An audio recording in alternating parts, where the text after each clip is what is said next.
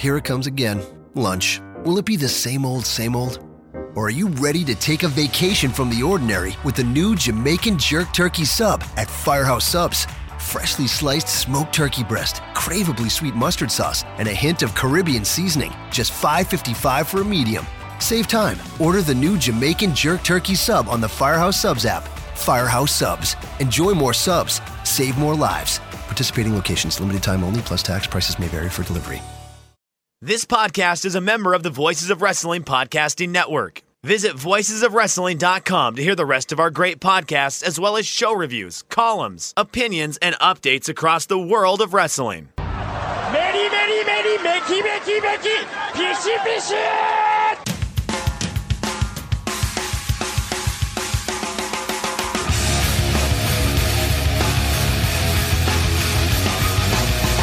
You are listening to the Voices of Wrestling podcast with your hosts, Joe Lanza. X out and go listen to some boring podcast where they're afraid of their own shadow. Okay? Don't listen to Joe Lanza, because Joe Lanza's not changing. And Rich Craich. Give me a name. Who delivers this guy in a big spot? Joe, don't yell at me. I like him. In the big spot, who delivers better than this guy? Stop yelling at me. I agree.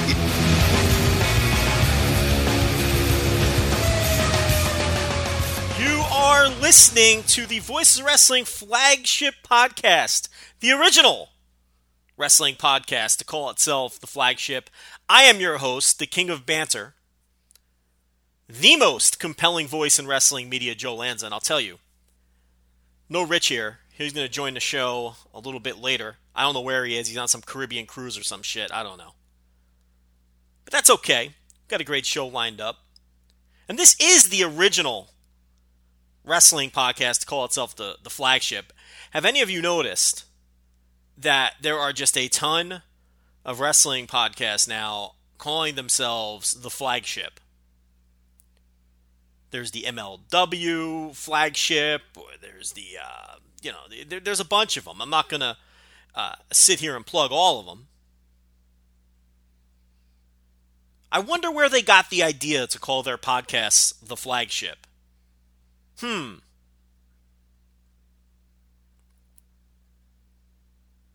it really is unbelievable, but, what can you do? The name of this show is hardly the only thing that people try to rip off about it. So, But you're listening to the original and the best, the Voices of Wrestling Flagship podcast.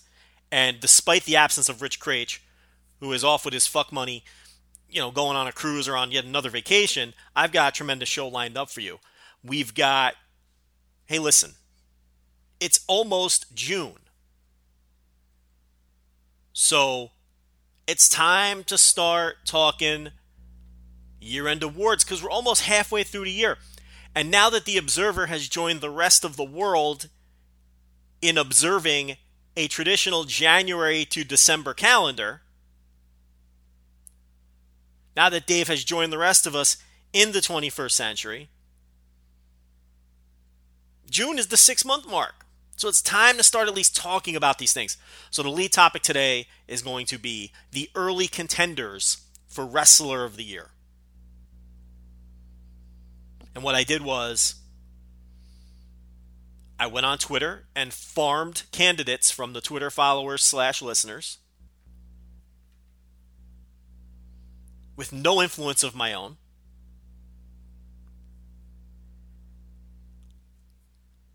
Looked over the list, picked what I feel are the 20 most compelling names to talk about,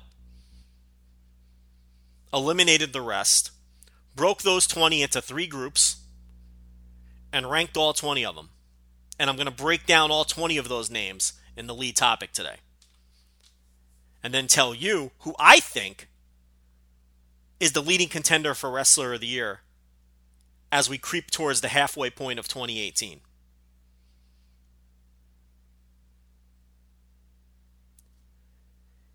If you mentioned a name on Twitter and they're not among these 20, I just didn't think they were a serious enough candidate.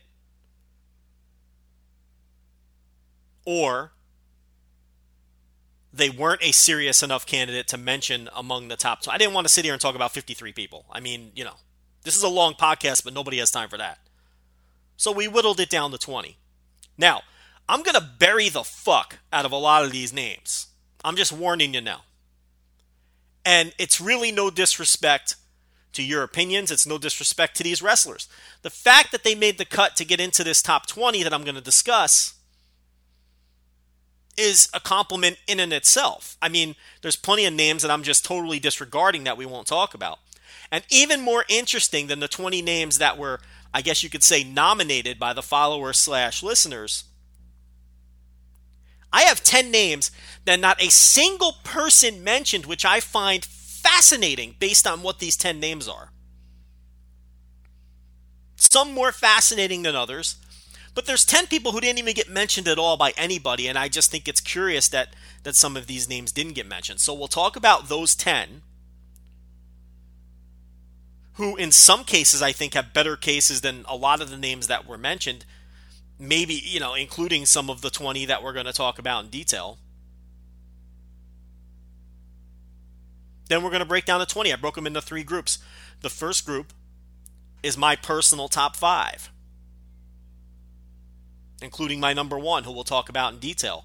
The second group are a group of 8 names that I think are worthy of discussion. But ultimately, I don't think they have what it takes at this point to earn a vote or win the award. And then the third group is a group of 7 names that I think have absolutely no chance to win and quite honestly don't even deserve it. But, they were mentioned a lot by the listeners, and I think that they're interesting to talk about. I would call those fringe candidates. And again, it's going to come off like I'm burying these guys, but the fact that they were even mentioned, the fact that they even made the cut to this top 20 that I've compiled is in itself a compliment. And I say these guys, another interesting facet, not a single female in the mentions, unless I missed 1 or 2. I mean, we do get a ton of mentions. It's possible that I missed a few, but not a single female wrestler, which is interesting.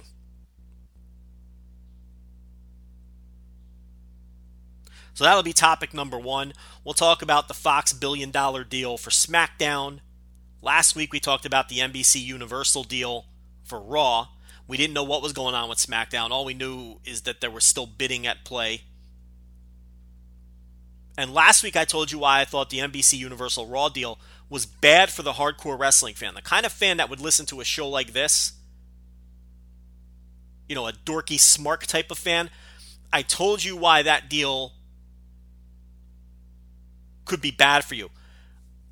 In the interest of fairness, because I am a fair and balanced man, as everybody knows, I am going to tell you why the $1 billion Fox deal could be good for the hardcore wrestling fan. We know it's good for investors. We know it's good for the McMahon family. Hopefully, as once again I forget to turn down my phone as my text messages are pouring in, hopefully it's good for the talent and they get a taste. That remains to be seen. But I'm going to tell you why it could be good for the hardcore wrestling fan. I've got 3 reasons for you. And then we're going to close out the show. We did not do Lanza TV reviews on the subscription side on Monday. I had personal obligations and couldn't get to it. Mondays is when we do, for you non-subscribers who may not be aware, Monday I do 2 subscription shows a week reviewing weekly television. On Mondays, I do ROH, MLW, and Impact Wrestling. MLW Fusion. On Thursdays, it's WWE Day. I do 205 Live and NXT. The Thursday show is up now. It should be up now on the subscription feed. voicesofwrestling.com/patreon.com. I think that's the URL. I am the worst at URLs. Go to Patreon and search Voices of Wrestling. These are available on the $5 tier. And the Thursday reviews, 205 Live and NXT from this week, is already up. And honestly, I think it's the best show that I've done so far. I thought it was a killer show, and I knocked it out of the park. It was tremendous. Now, I didn't get to do the show Monday, but I did watch all the television, and I have my notes. So what I'm going to do is, I'm going to do it on this show for free. So we'll close out the show with the television reviews, ROH, MLW, and Impact. Because honestly, these promotions don't get a lot of airtime on the flagship. We've got 3 hours a week, which sounds like a lot, but once you go through WWE, New Japan, maybe if All Japan is doing something big, which, by the way, another house cleaning note, the All Japan Korakuen Hall show, main evented by Kenta Miyahara defending his title against Naomichi Marufuji. We're going to review that show, the entire show, next week on next week's flagship when Rich returns. So you're not going to hear me talk about that this week. We're going to do it next week, though. We're going to devote an entire segment to All Japan.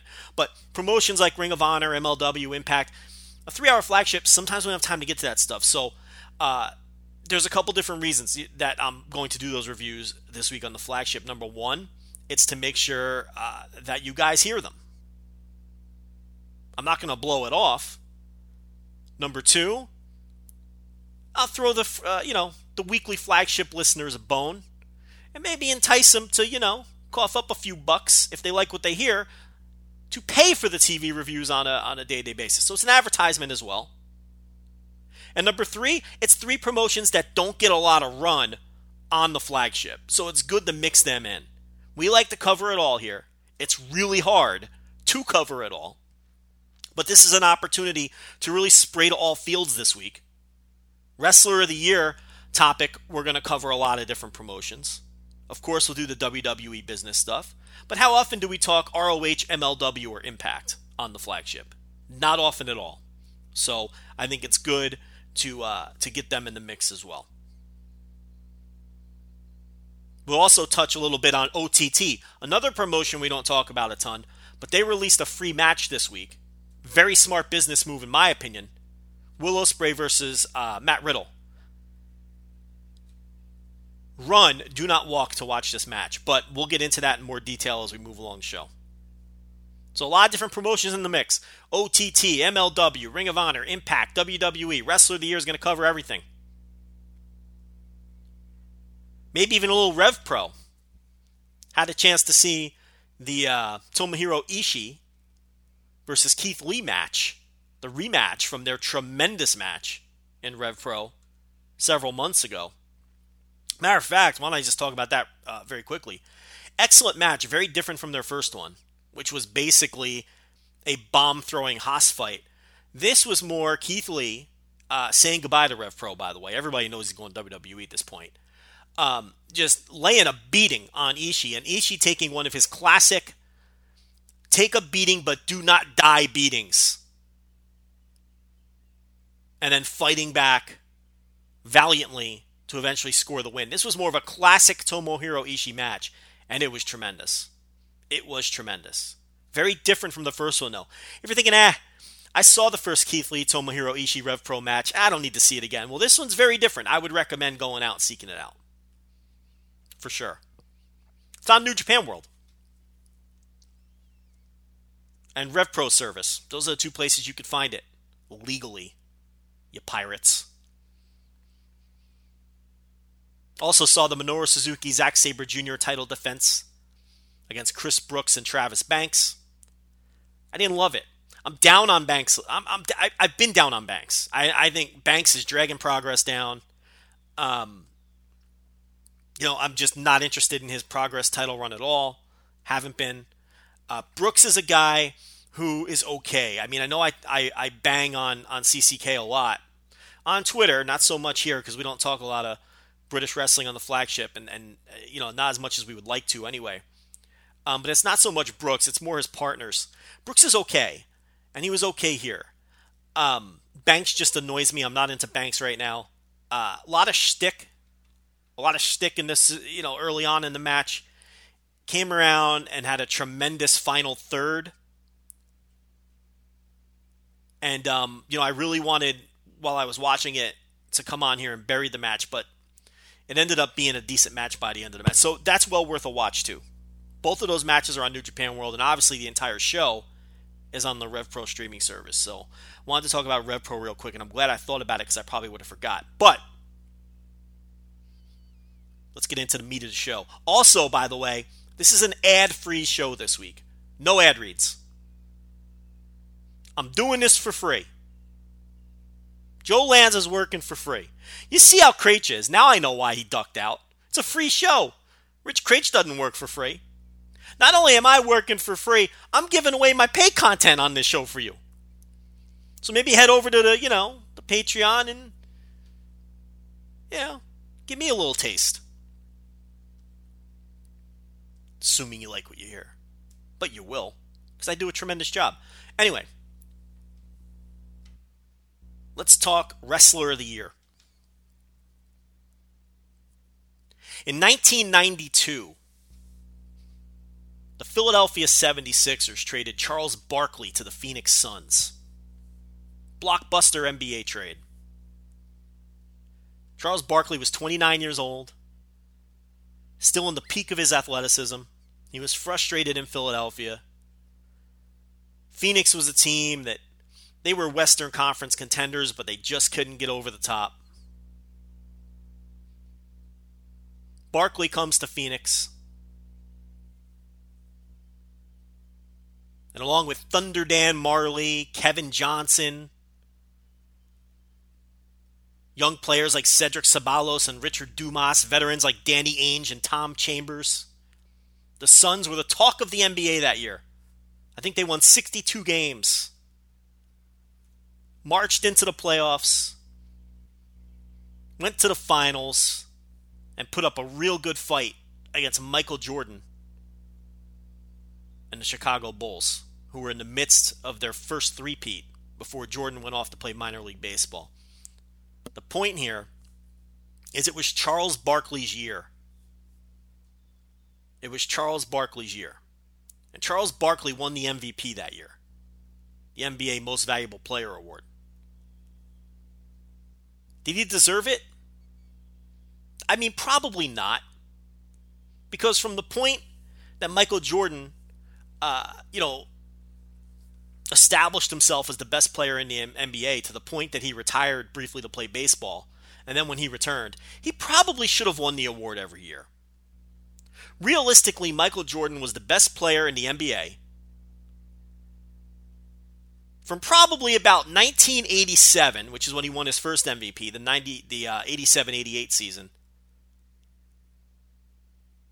until he went to the Washington Wizards at the end of his career. But all of those years spent on the Bulls between about 1987 until he, left the Bulls the second time, he was realistically the best player in the league and probably should have won the MVP every year. He didn't. Barkley won it in 93. Magic Johnson snuck in there and won one or two. Karl Malone won one the year that the Jazz went to the Jazz finally broke through and made the NBA Finals. It was sort of, and what I'm getting at, the point I'm making is, it was Barkley's year in 93. It was Malone's year, the year he won the MVP. And voters were tired of voting for Michael Jordan, who was clearly the best player in the league, but it just wasn't his year.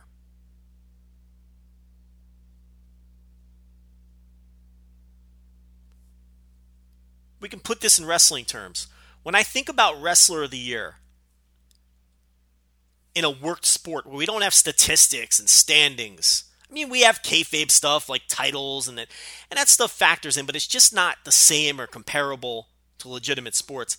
What I think about is, the way the NBA MVP works. And, I'm talking about Michael Jordan. You talk about the current generation. It's the same with LeBron James. He's almost always the best player in the league. But in 2011, it was Derrick Rose's year. It felt like Derrick Rose's year. It was Kevin Durant's year, the year he won. Russell Westbrook, averaged a triple-double or whatever, and it was his year and he won. But realistically, LeBron's the best player in the league. And I'm not here to have a basketball debate. What I'm here to say is, when I think about the Wrestler of the Year, I think about whose year does it feel like? And in 2017, it just felt like Kazuchika Okada's year. He was in the midst of quite possibly the greatest IWGP title run of all time. Tremendous match after tremendous match. New Japan business growing with him as champion.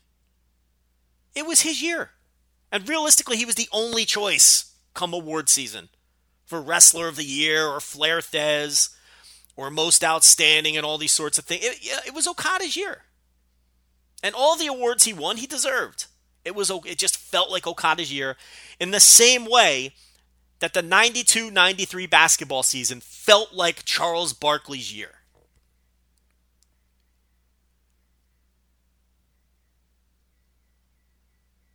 So I have someone in mind as the front runner for Wrestler of the Year because it just feels like his year. Yeah, he's delivered a ton of great matches. In fact, and we'll get more into detail with this later. So far, through the 24th of May, I have this man at 13 matches at 4 stars or better. For comparison purposes, for the entire company of WWE, including NXT, not just the main roster, I've got 12 matches. This man is beating WWE by himself. The entire company. NXT, Raw, SmackDown, pay-per-views, 205 Live, whatever you want to name. He's got 13. WWE has 12. Now, that's one man's opinion. But that's why you're listening to hear my opinion. So, the point here is he's getting it done in ring. But as I go through the 20 names, it takes more than just in ring. It just feels like it's this guy's year. But we'll get to him. As I talked about in the show opening, we got 20 names that we're going to discuss in detail. 20 that I felt would be the most compelling to discuss and the most interesting names of 2018 so far. If someone got mentioned a lot, I included them. If someone got mentioned once or twice, but I thought they were good shouts and interesting to talk about, I included them. There were some people who were mentioned a handful of times I didn't include because I don't consider them serious candidates. Or even fringe candidates for that matter. Because the bottom part of this 20 are fringe candidates. But before we get into that, before I tell you who the Charles Barkley of 2018 wrestling is, I want to talk about some of the people who weren't mentioned at all. Not a single shout. And I find some of them fascinating. ROH World Champion Dalton Castle, not a single mention. Shane Strickland, MLW World Champion, bouncing around the indies, doing a nice job, no mention. Those aren't particularly surprising. Pentagon Jr. We're going to talk about him a ton when I do the TV reviews later, because he wrestles everywhere, and he's on TV every week, and he's, still an indie draw and all those sorts of things. No mention whatsoever. Shinsuke Nakamura, no mention whatsoever. That one's not so much surprising as I just thought it was worth mentioning. Roman Reigns, not a single person suggested Roman Reigns. Now, he's having a horrible year from a kayfabe perspective. And kayfabe does matter in these things. You can pretend it doesn't, but it does. But bell to bell, from a nerd perspective, he's not having that great of a year either. And, there's the proof. Not a single mention of Roman Reigns. Now, here's the ones that I find very surprising. Not a single mention for Braun Strowman.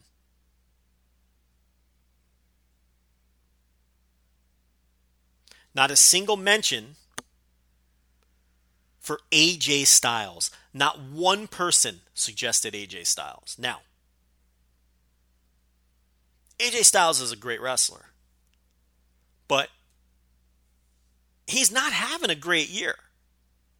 The Nakamura feud, the ball punching feud, has not been good. SmackDown, although it's getting better reviews lately, has been bashed all year long as a terrible show. Not one mention of AJ Styles. It's so interesting to me. Not one mention of Nick Gage. For all the talk about Nick Gage, and we've talked about him a lot on the flagship, Not a single person suggested him for Wrestler of the Year. And let me tell you something. As someone who has seen Nick Gage live, he might be the biggest indie star right now in wrestling. But not one person suggested him.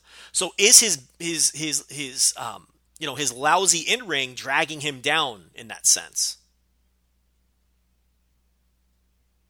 I don't know. But nobody mentioned him. Not a single mention for Nick Gage. Then a couple others that were somewhat interesting. Austin Aries, who Impact is largely built around, no mention.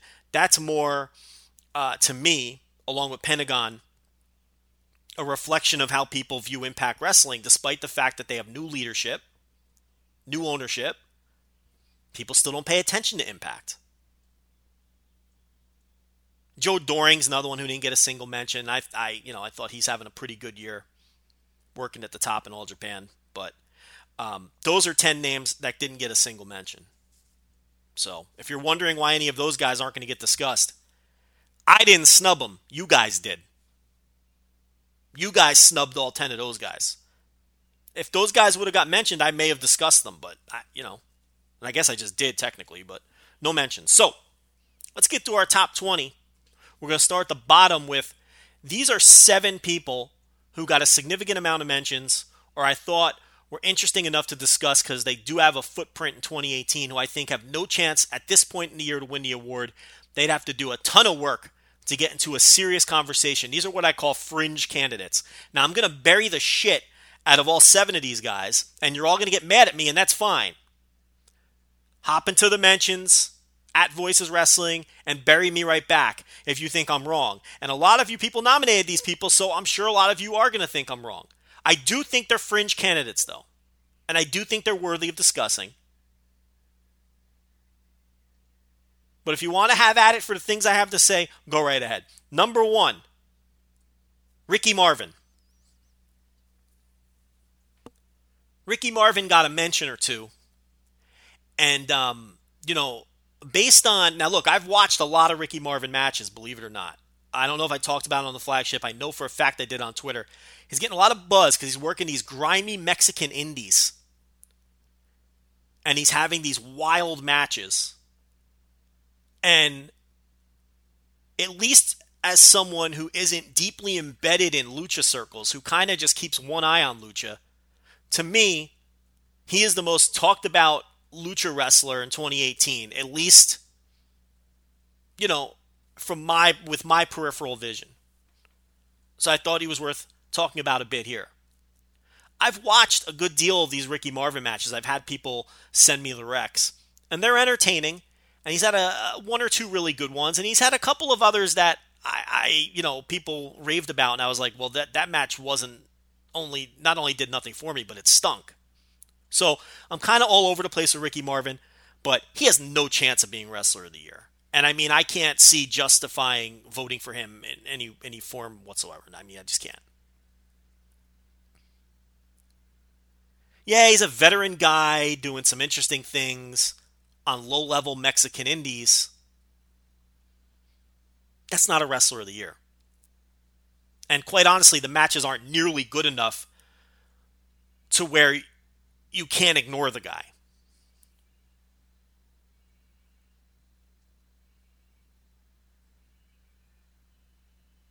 So I was talking to one insider, and the thing about Ricky Marvin is he's frustrated because he can't get booked in Japan anymore. I guess with all the Noah changes, he's kind of like was part of the old regime's, core of Gaijins, and they're not bringing him in. And, he's a frustrated guy, and he's getting a little older, and he's a little jealous of some of the success of some other guys from his generation, and they're still getting booked in places that he would like to be booked in. And so he's just bouncing around these grimy indies, and he's just working a very aggressive style. But come on, Ricky Marvin is not a serious Wrestler of the Year candidate. I can't take him seriously. Number 2, and remember, this is a group of 7 fringe candidates who have maybe made a little bit of noise, but I can't take them seriously as candidates. PCO. PCO landed in the mentions quite a bit. This is another guy I've seen live this year. And I guess he's like a trendy choice of the true wrestling hipster fan to nominate for something like this. But what do we really have with PCO? What do we really have with PCO? We've got a nostalgia act who was willing to take a savage beating from Walter, who every couple of weeks posts a really cool promo video on YouTube. That's not a Wrestler of the Year. Now, is he a lot of fun?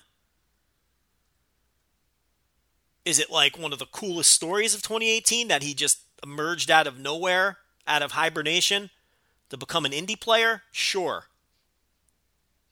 Do I think he's drawn a little bit of money, relative to the level of place that he works? Probably, yeah. I mean, he got booked like crazy coming off WrestleMania and off of these wacky YouTube videos he puts up. So it's a nice little story. Is he a serious contender for Wrestler of the Year? Not a fucking chance. Let's get back to reality. This is a big boy award. And PCO is not a big boy wrestler right now. Very similar to Ricky Marvin in that respect. PCO is like the US/Canada version of Ricky Marvin. It's a nice little story. There's some cool stuff out there. But this is a big boy award, and these aren't big boy wrestlers.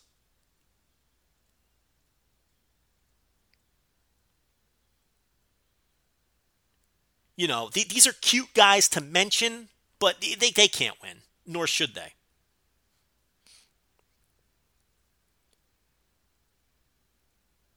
Number 3, Roderick Strong. I guess this is really confusing because I'm going 1, 2, 3. I'm going reverse order. So the first guy I mentioned, Ricky Marvin, I think out of the 20 is the least worthy of being discussed for Wrestler of the Year. Then PCO and now Roderick Strong. I'll stop putting numbers on him. It's probably confusing people. I'll tell you when we're getting into the next group. But next up is Roderick Strong. Mentioned by a few people. And look, he's had a good in-ring year. I believe Roderick Strong is probably one of the 5 best bell-to-bell wrestlers in WWE. You've got Johnny Gargano. You've got AJ Styles. I think Roderick Strong is right there. If you listen to my Thursday TV reviews, I'd put TJ Perkins in that conversation. Roderick Strong, tremendous wrestler. And he's had some tremendous matches, both in the 205 Live tournament. I thought the turn at TakeOver, when he turned on Pete Dunne, was a very well done angle that obviously got over tremendously. He's part of Undisputed Era. But he's not a serious wrestler. Come on. Hasn't done nearly enough. And hasn't done nearly enough, in high-profile spots. Let's work some main events first. He'd have a long way to go to get into the conversation. Next is another guy from NXT, but this is a guy who has worked some main events. And only 1 or 2 people brought him up, which reinforces why I'm correct in putting him in the fringe group. But I do think he's worthy of discussion, and that's Aleister Black. I think he's worthy of discussion. He's NXT champion, and he's had some excellent matches. There's no question about it. But I think it's telling that only 1 or 2 people brought him up.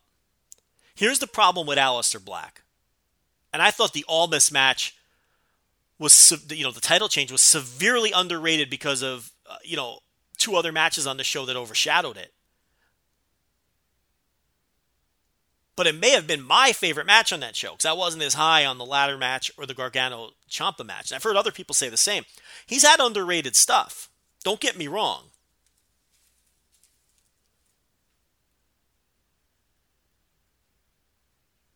I enjoyed the Adam Cole match from January as well. I mean, he's had good stuff. But the fact that only 1 or 2 people brought him up while he's NXT champion, I mean, that tells the story. He's a fringe candidate at best. In fact, he's NXT champion, but the company is built around Johnny Gargano. He's not even the lead dog on the sub-company of the company he works for. How can I consider him a serious Wrestler of the Year candidate? on the developmental brand of his company, he's not even the guy that the developmental brand is built around. That's Gargano right now.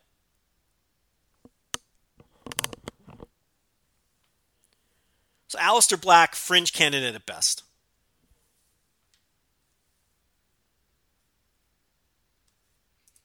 And this next one's going to really annoy people, but listen, I'm Joe Lanza. I shoot straight. Ilja Dragunov. Let's talk about Ilja Dragunov. And then after Ilja, we got two more names for the fringe group before we move on. Ilja Dragunov is a guy who clearly is a draw for his company. Enormously popular. Anyone who saw the match or the video clips of his return to the company in March, explosive pop. The company, WXW, of course, has been built around him and his battles with Walter and Absolute Andy, people like that. But I think what holds Dragunov back from being a serious contender is, one, WXW isn't quite big enough of a company, but more importantly, for whatever reason, I don't even know if those reasons are fair, they don't have the same reputation or visibility as comparable companies, comparable sized companies like Progress. Now that might be a little unfair because Progress now runs shows all over the world. Progress runs shows in Australia, they run shows in the United States, they're going on a 6-city US tour that we'll probably talk about more next week. But I mean, I think they're so, look, Rev Pros, your Progresses, places like that are similar in size and scope to WXW, but for whatever reason, and they have a streaming service. They actually, in fact, have shows on 2 different streaming services. But for whatever reason, WXW is kind of like this hidden, tucked away secret in Europe, and I just don't think Dragunov has the exposure to be a serious candidate for an award like this.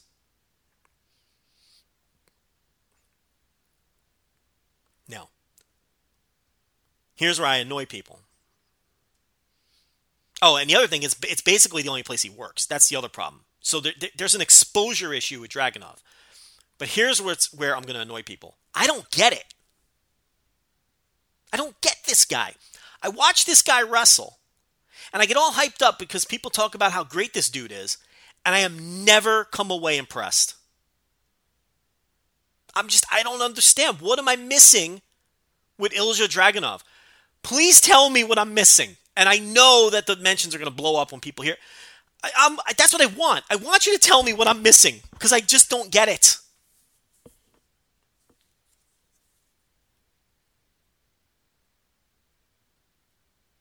I watched this guy wrestle Walter, and I watched Walter beat the living shit out of him. And while that's admirable, anyone can do that. Now, clearly, I am missing something. And clearly, I am in the minority because this guy is wildly popular. Explain it to me, because I don't understand.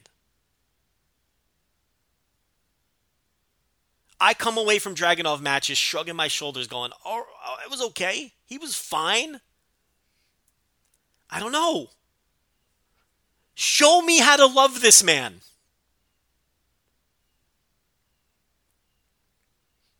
But yeah, my personal opinions of his wrestling aside, it's an exposure issue here.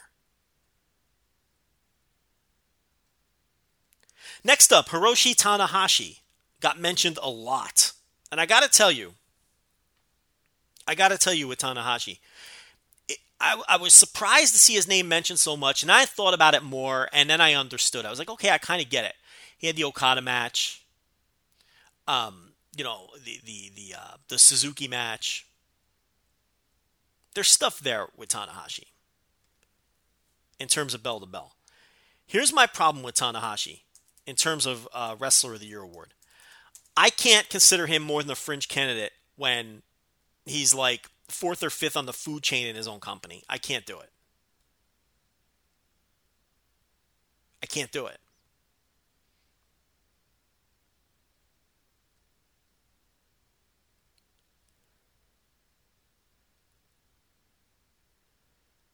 WrestleMania weekend, I saw him a couple of times, and he was in total. I don't mail it in is strong, but he wasn't out there. He was getting by on his aura. Let's put it that way. But yeah, I mean, and of course the Jay White match at Wrestle Kingdom was, fell flat. So really, when you look at Tanahashi, it comes down to the Suzuki match. It comes down to, I guess, some of the New Japan Cup stuff, and it comes down to the Tanahashi match. But he's not one of the top top guys in this company anymore, and there's just not enough there. I don't see Tanahashi as anything more than a fringe contender at this point. If he has a huge G1 or something and fucking wins the thing, or I don't know, maybe, but at this point, no. He's a fringe contender.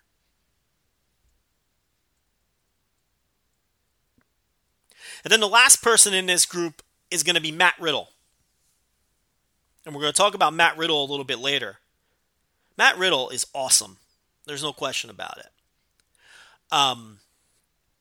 I just don't think the resume is meaty enough right now. You take away the 2 Will Ospreay matches. And I know that's probably not fair because you take away anyone's 2 best matches, and but you take away the Mercury Rising and the OTT Willows, and there's really not a ton there for Riddle. I got a lot of respect for Matt Riddle. I think he's a great wrestler. He's had better years, especially if we're using the Barkley measure, right? Other years have been Matt Riddle's year. This is not Matt Riddle's year. It doesn't feel like he's working the same variety of places. It's just, I don't know.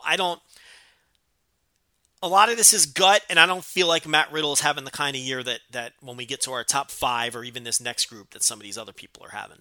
But certainly a fringe guy and a guy to keep an eye on. If Evolve closes out the year like gangbusters and he's having match of the year contender after match of the year contender. And look, Riddle was one of the stars of Mania weekend. There's no question about it. Look, it was Riddle, it was Will Ospreay, it was Zack Sabre Jr., and it was Walter. I mean, those are your guys WrestleMania weekend. But I think Riddle at this point is a fringe candidate. Let's move to the next group. This is a group of 8 wrestlers who I think are certainly worthy of discussion, and they're worthy of keeping an eye on, and they can jump into serious contention if things fall their way the rest of the year. There'll be 8 names total, and then I'll get into the top 5. The first person here, and this is going to be such a fun one to talk about because this guy almost didn't make the top 20 period because he only got mentioned once, which I was stunned because everybody raves about this guy. Every Monday, I got to hear everybody raving about. I read my timeline, and they're raving about this guy's match on Raw. He's probably been the best pay-per-view performer in WWE this year, even though that's really not saying much. As Rich and I discussed last week, WWE is not a company, at least on the main roster, where there's been a ton of high-level stuff. I think I've got 2 or 3 matches all year that I have at 4 stars or better from the main roster in WWE. But he's probably been their best pay-per-view performer. People rave about him every Monday. Then I watch Raw and I watch his matches and I'm like, that was okay. I don't get it. But I think that if we unpack it, we can figure out why he's so hyped, and that's Seth Rollins. And I got to be completely honest. The only reason I'm even putting him in the group of, this next group here, as opposed to that first group, is because when you're the top in-ring performer in the biggest company in the world, that vaults you ahead of some of these other people. I can't put him in the same group as Ricky Marvin, for God's sake. I can't do it. I mean, if Seth Rollins had a huge second half of the year, he vaults right into serious discussion. So I had to put him in this group. Now, personally, I think Seth Rollins is having a nice little year. I don't see where he's this super worker that people are claiming he is. Where is it? Where is it? We've got this endless feud with The Miz and Finn Balor over the Intercontinental title. They've had some nice little matches. I gave the Seth Rollins Miz match from Backlash. It was a good match. I went 3 3/4 on that match. That's not a match of the year level contender match. That's not the kind of match. That wasn't Matt Riddle versus Will Ospreay taking the world by storm. It wasn't that good. Come on now. It was a nice little match. The three-way at WrestleMania. Again, an excellent match. A great opening match. Same as Backlash. Seth Rollins right now is a very good opening match wrestler. That's what he is. He's got some decent TV stuff. He's got some good opening matches on pay-per-views. But I'm sorry, Seth Rollins is not even close. Not even close to the best bell-to-bell wrestler in the world this year. I mean, he wouldn't make my top 40.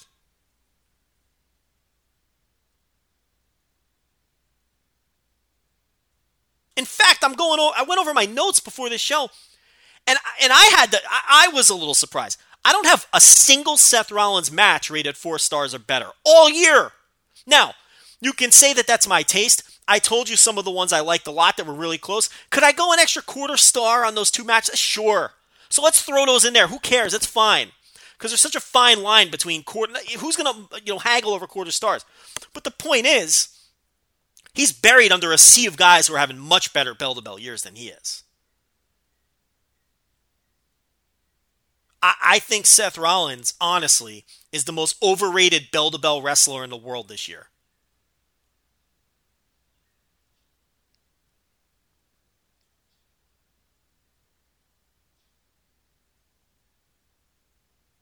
He's got some nice little TV matches, some nice little opening matches for paper. But come on now. Again, like I talked about before, this is a big boy award. And there are guys with piles of great matches. In some cases, what will go down as legendary matches this year.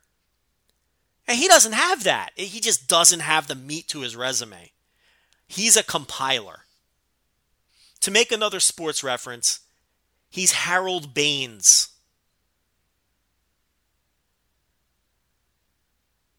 Okay, he's not Mike Trout. We're going to talk about the Mike Trouts. We're going to talk about the Mickey Mantles and the Mike Trouts and Barry Bonds. No PED jokes, please. Seth Rollins is Harold Baines.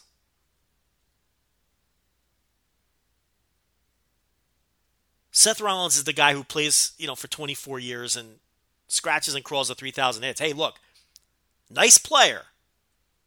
Nice year he's having, but come on, he's not having a big boy year. He's not having a big boy year.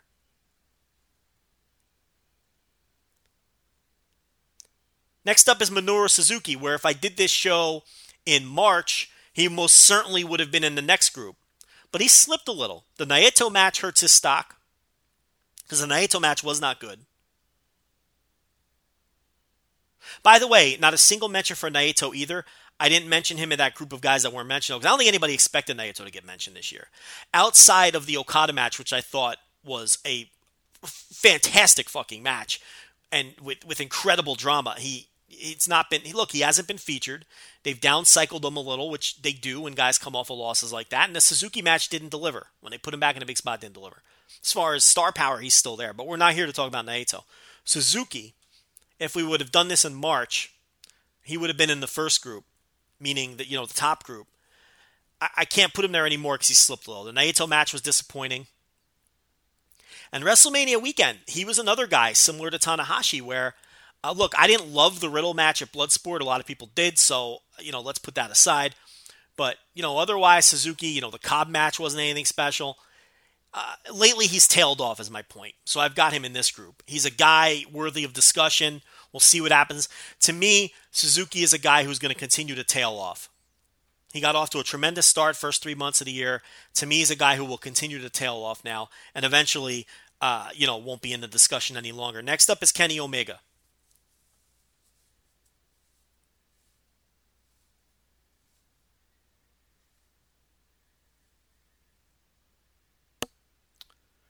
Screwed up my order here. Next up is not Kenny Omega. Damn, Joe, you're a disaster.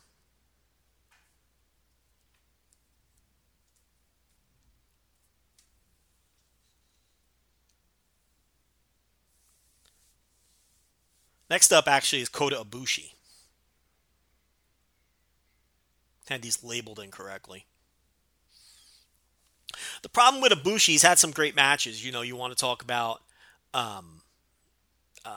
matches like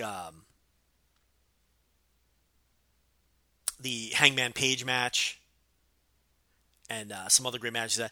But the problem is, you know, he's involved in this Golden Lovers storyline, and he's arguably the fourth man on the totem pole in that, you know, in that rivalry that they have going on right now. Third or fourth guy in the totem pole. So, you know, he's having an okay year, but I don't think a Wrestler of the Year caliber year. Next up, I want to talk about Cody. I already blew it and let you know Omega's in this group. Why don't I just tie Omega in with Ibushi? The order of these guys isn't super important anyway. So Kenny Omega, again, the Golden Lovers thing obviously sparked some business, sparked a lot of interest. Omega had the Chris Jericho match at Wrestle Kingdom, which was a tremendous match. Kenny Omega sold, along with Cody. Let's lump him in too. I've got Omega, Ibushi, and Cody all in this same group here. Omega, along with Cody, sold 6,000 tickets to an ROH show. And you know, Cody, along with Omega, certainly had a lot to do with instantly selling 10,000 tickets for All In within 30 minutes. But I don't see Cody, Ibushi, or Omega as true top-tier Wrestler of the Year contenders right now. Cody, what's going to hurt him is the in-ring, obviously. He's not going to have matches at these levels. And Cody's best match was probably against Ibushi at Wrestle Kingdom. The Omega match was more of an extended, dramatic scene more than a match at WrestleMania weekend. Cody versus Omega. And Cody is still hit or miss in the ring. Omega and Ibushi are far superior wrestlers. I don't think Ibushi is going to be featured in the big spots as much as the other two will be moving forward. We'll see if he's in G1 to begin with, because when G1 comes, you can blow this thing up. Because so many New Japan guys have so many great matches in the G1 that they blow past a lot of these other dudes. And we know Omega is going to be in the G1 and probably kill it. But the three of them now as a collective, I don't see it. I don't see how I could ever vote for them. So yeah, there goes. So let's see. We did Rollins, we did Suzuki, and we did the Golden Lovers plus Cody. Because I got my notes all screwed up on the dopey order. But these guys are all in the same group, so it's really silly. We're splitting hairs here, ranking them. Next up, Shuji Ishikawa. The real big dog, some would say. Look, he had a great match against Takeshita and DDT on the 25th of March. He's done some great stuff in All Japan, was in the Carnival tournament.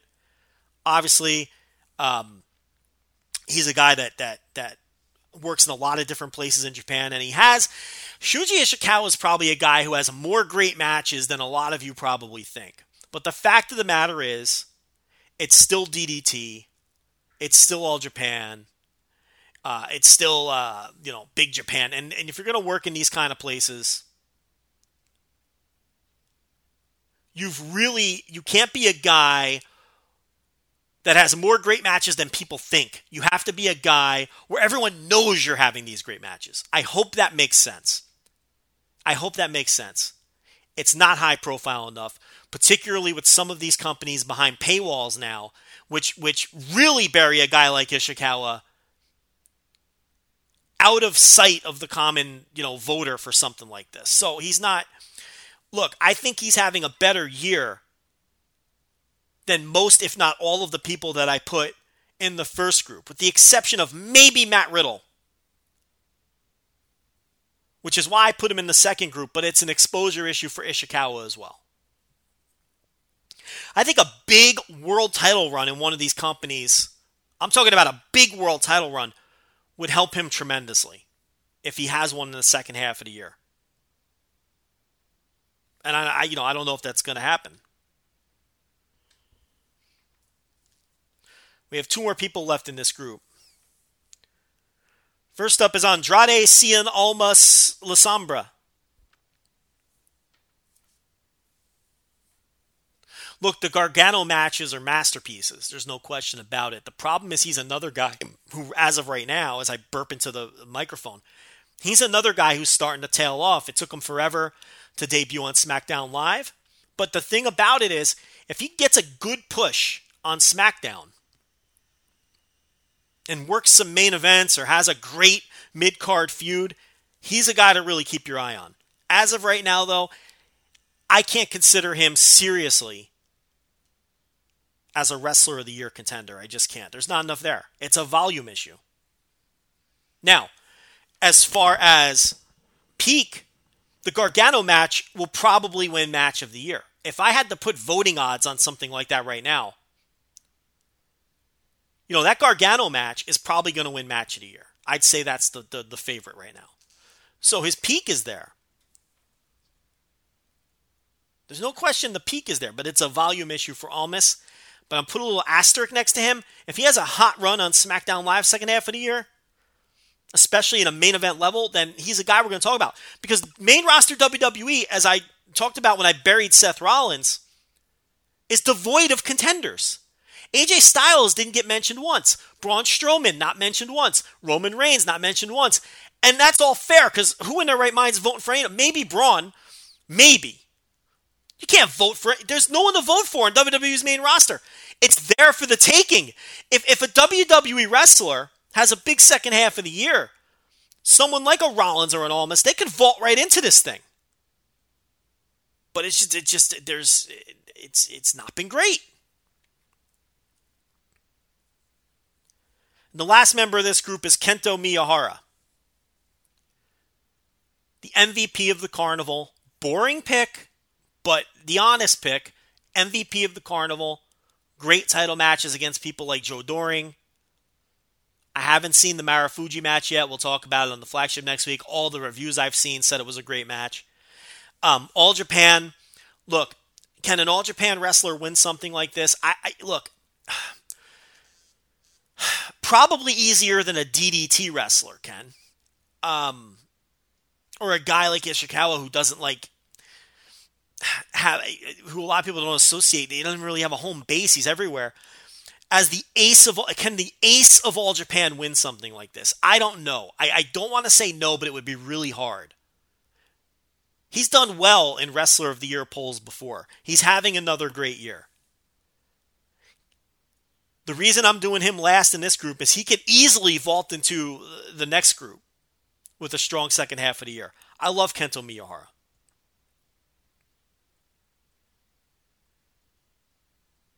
So that's it. We're going to get into my top 5. But let's go over the other groups. We've got our fringe candidates. Ricky Marvin, PCO, Roderick Strong, Aleister Black, Ilja Dragunov, Hiroshi Tanahashi, Matt Riddle. The next group, 7 wrestlers. Keep your eye on them. Keep your eye on them, but there's just not enough there as of this time. And here's the proper order, since I screwed up the order when I was talking about them. I think I was just too excited to bury Seth Rollins, but here's the proper order. Cody, Kota Ibushi, Suji Ishikawa, Andrade Cien Almas, Kento Miyahara, Kenny Omega, Minoru Suzuki, Seth Rollins. And you can see the respect I'm giving to the, quote-unquote top WWE main roster in-ring worker. I'm putting them at the top of that group. I would vote for some of those other people before I'd vote for Rollins, but I'm being fair. I'll put him at the top of that group. But people are going to say that I'm underrating him because there's people out there. Now again, what was shocking to me is he only got one mention in our mention. I was surprised. I thought he was going to get a ton. He only got one mention. He almost didn't make the list, period. All right, let's get into the top 5. That's what you guys care about. Here's the Joe Lanza top 5 as of May 25th, 2018. Number 5 is Johnny Gargano. Johnny Gargano is the face of NXT right now. Johnny Gargano has the All Miss matches and the Ciampa feud, and very clearly, just based on crowd reactions at least, the most popular wrestler in NXT. He's totally outshined the champion Aleister Black. And he's done so while losing most of his matches. He's arguably the best wrestler in the WWE system or universe or whatever you want to call it. And I believe he is a legitimate contender to win Wrestler of the Year awards. Johnny Gargano is number 5. I would have no problem with any of these 5 people winning if the voting was held today, by the way. If you want to view it from that standard. But Gargano is number 5. And as I go along, I know you guys can figure out kind of who's left based on who we didn't talk about yet. So this is a lot of fun. This is a lot of fun. And you're all probably rooting for certain people to come out on top here. So we'll see how it shakes out. Gargano is also the highest ranked WWE wrestler, in my opinion. Number 4, Kazuchika Okada. Which for him, that's pretty low. But I'm putting Okada 4th. Now, with a slight disclaimer, there's a lot of different ways that people analyze Wrestler of the Year. Right now, we're just shooting the shit. It's the end of May, beginning of June.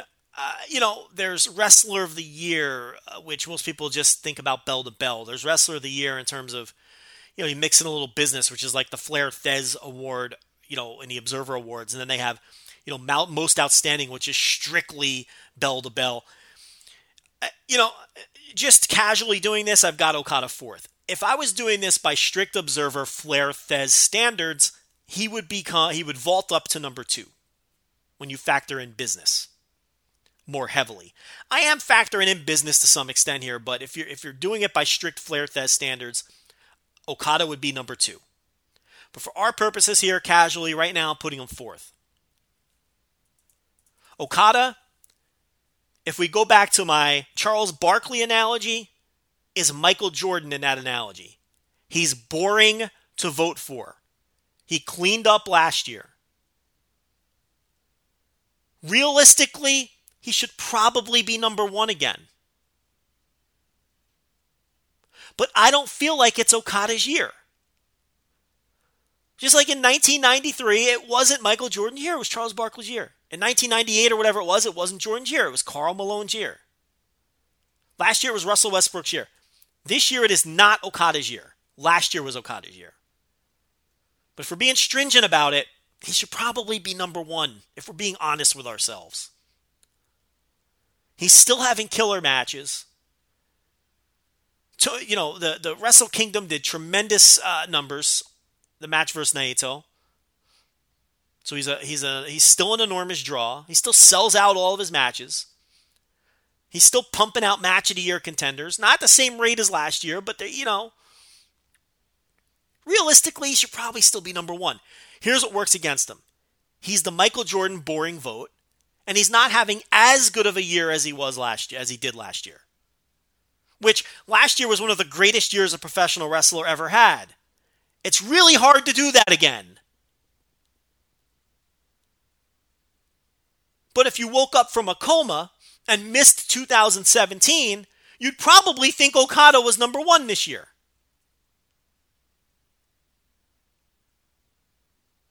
But right now, I've got him at number 4. Because I just don't feel like it's his year as much as the next 3. Number 3, I've got Zack Sabre Jr.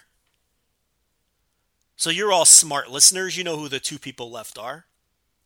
So we're going to do this beauty pageant style. I'm going to announce number 1 before I announce number 2. How about that? But let's talk about Zack Sabre Jr. first. I have him 3rd in my top 5. What can you say? The guy's having a tremendous year. And if it wasn't for the other 2 guys, in particular the number 1 guy, he might be my pick. New Japan Cup was his New Japan elevation. I suppose that remains to be seen. We'll see how he's treated come G1. I think that'll be the key. But it sure looked like his New Japan elevation with the number of scalps that he scored in that tournament. Had a great match with Okada to top it off. Had a tremendous WrestleMania weekend where he lost all of his belts, but he had tremendous matches. Arguably the MVP of WrestleMania weekend, along with Riddle, Will Ospreay, and Walter. It's got to be one of those guys.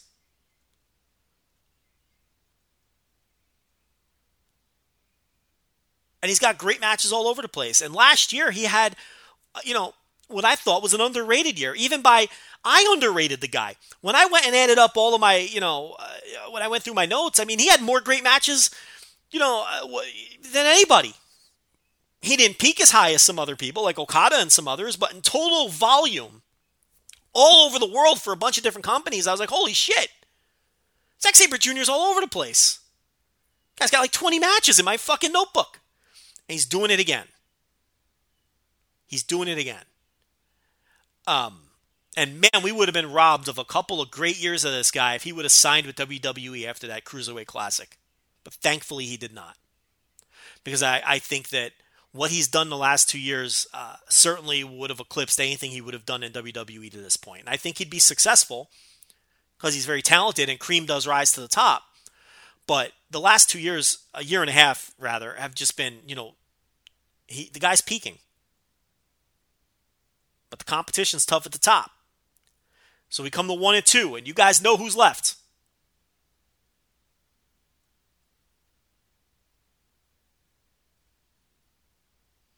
So my pick for Wrestler of the Year through the end of May, it's his year. It's the year of Will Ospreay. Which obviously means Walter is number 2. Look, this is Ospreay's year. That's all there is to it. He's having he's in the midst of one of the greatest IWGP Junior title runs in the history of the title. And think of the history that title has. The matches one after another are classics. Not good. They're classics. Better than good. One after another.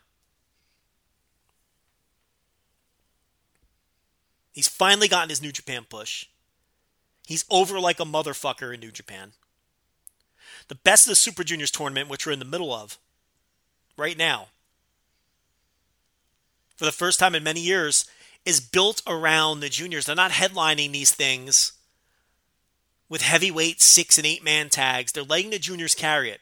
The first 2 nights of the Best of the Super Juniors sold out Korakuen Hall without the help of any of the heavyweights.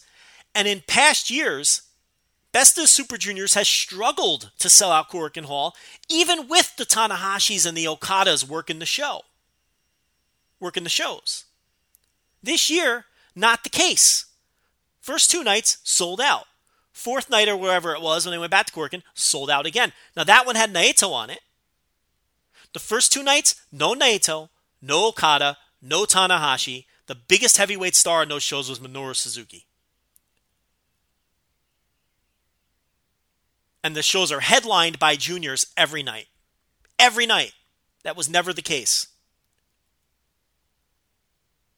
Now that's more about New Japan juniors as a whole and how well they've been booked. That's right, I said how well they've been booked, and I'm going to get to that. Rather than just Will Ospreay specifically, but he's part of that package and he's the current champion and he is over. And the association with Okada as his mentor has done wonders for him in the eyes of the New Japan fans. And he headlined against Taiji Ishimori night 1 and sold out Korakuen Hall. Now look, it's not the Tokyo Dome. It's not Sumo Hall. It's not Madison Square Garden. But in relation to where the juniors in New Japan have been and what this tour has done in that building, at times putting 1,300 fans or whatever in there for a Best of Super Junior show, and Taiji Ishimori, who has been working for Noah, who can barely put 500 people in Korakuen Hall. It's a feather in his cap. New Japan juniors are draws now, and it's because they've been booked well. You may not like the creative decisions that have been made. I might not like all of them. I've buried them for waiting so long to push Will Ospreay. I've buried them for cutting short the Hiromu Takahashi push. But look what they've done. They've turned Will Ospreay, Hiromu Takahashi, who headlined the second night and sold even more tickets than the first night, by the way. That guy's a fucking star. Just like I told you he'd be.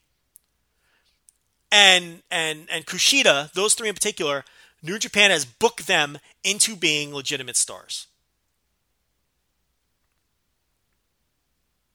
And Will Ospreay is a worldwide draw.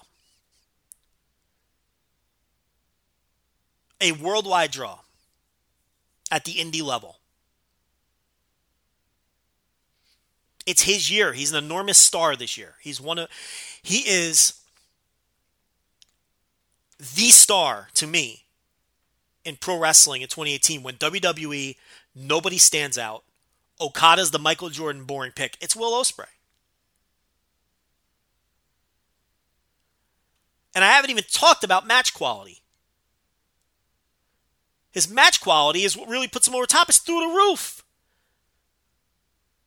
January 4th for Scarl, Hiromu, and Kushida. These are all the matches, by the way, 13 of them that I have at 4 stars or higher. January 4th for Scarl, Hiromu, and Kushida. February 10th versus Hiromu, first title defense. March the 5th against Okada at the anniversary show. April 1st versus Marty Scurll. Finally defeating Scurll in what was a tremendous match. Tying up years and years of storyline loose ends. Finally overcoming Marty Scurll, who always would outsmart him and get him in the end, even if he was out-wrestled. Just tremendous storytelling. 4 days later, against AR Fox and Evolve. The next day, teaming with Chucky T and Rocky Romero versus Flip Kendrick, Shane Strickland, and Kota Ibushi on the Rev Pro show in New Orleans. Later that day, my match of the year against Matt Riddle at Mercury Rising, 5-star match. Later that day. The next day against Desmond Xavier at CZW, a match that not nearly enough people are talking about. Not at the level of the Riddle match or anything like that, but still an excellent match. 27th of April, teaming with Okada against Tanahashi and Kushida on the Dantaku Tour. And by the way, a lot of people like the Cork and Hall match that those two teams had better. You could throw that one in the mix. May 4th versus Kushida. His 3rd defense of the title. Another killer defense. May 18th against Taiji Ishimori, best of the Super Juniors. May 20th against ACH, best of the Super Juniors. And May 12th against Matt Riddle at OTT. A match that OTT put out for free on their YouTube page, which you need to go watch right now. Because if it wasn't for the Mercury Rising match, and maybe Gargano and Almas or Okada and Naito, this could be my match of the year. So good. The work, look, it's not an epic. Don't go into the match expecting an epic. It's not a 30-minute kick out of everything epic. What it is an insanely paced, hard-hitting, perfectly worked pro wrestling match between Will Ospreay and Matt Riddle. Flawless execution of some innovative stuff. Stuff they've never done before. They've wrestled each other a billion times. Stuff they've never done before. Callbacks to their other matches. Flawless work at an indescribably hard pace. And credit to Matt Riddle, too, who was fan-fucking-tastic in this match.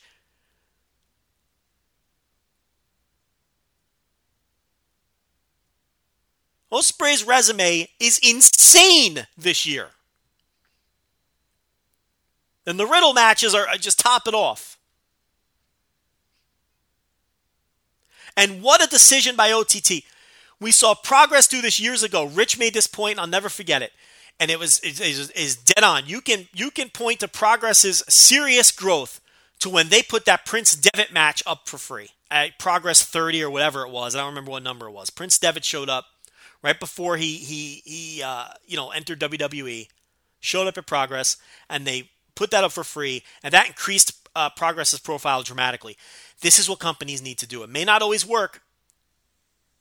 And I think a lot of the Australian promotions dropped the ball when Will Ospreay was down there last year and only one of them released his match for free. It was a match against Robbie Eagles. Or maybe Adam Brooks. I can't remember which one was the free one. And I think the Australian promotions missed their peak hype by not putting out those Will Ospreay matches for free. Australia is still a burgeoning, region for wrestling, but I really think those promotions missed the peak of the hype when Ospreay was down there by not putting out those matches for free. OTT did the right thing here.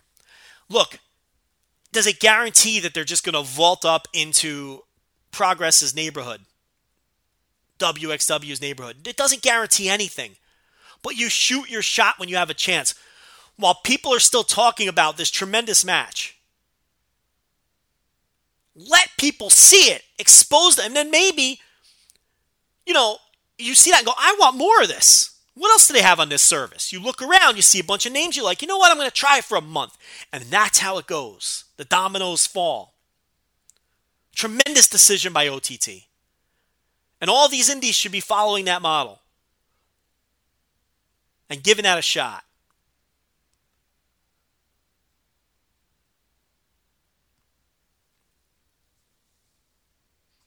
What do you have to lose? All you have to gain are new fans.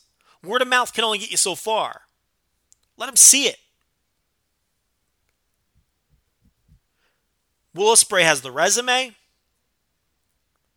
He's got the worldwide exposure. And it just feels like Will Ospreay's year. His work is so good in every way. We've ranted about this on the show before, but I suspect there'll be a lot of either new or, part-time listeners listening to this Wrestler of the Year thing, just based on the Twitter feedback I've gotten. But Will Ospreay has become a complete wrestler and arguably the most complete wrestler in the world. It's the truth. And that's why I have him number one. What does he not do well?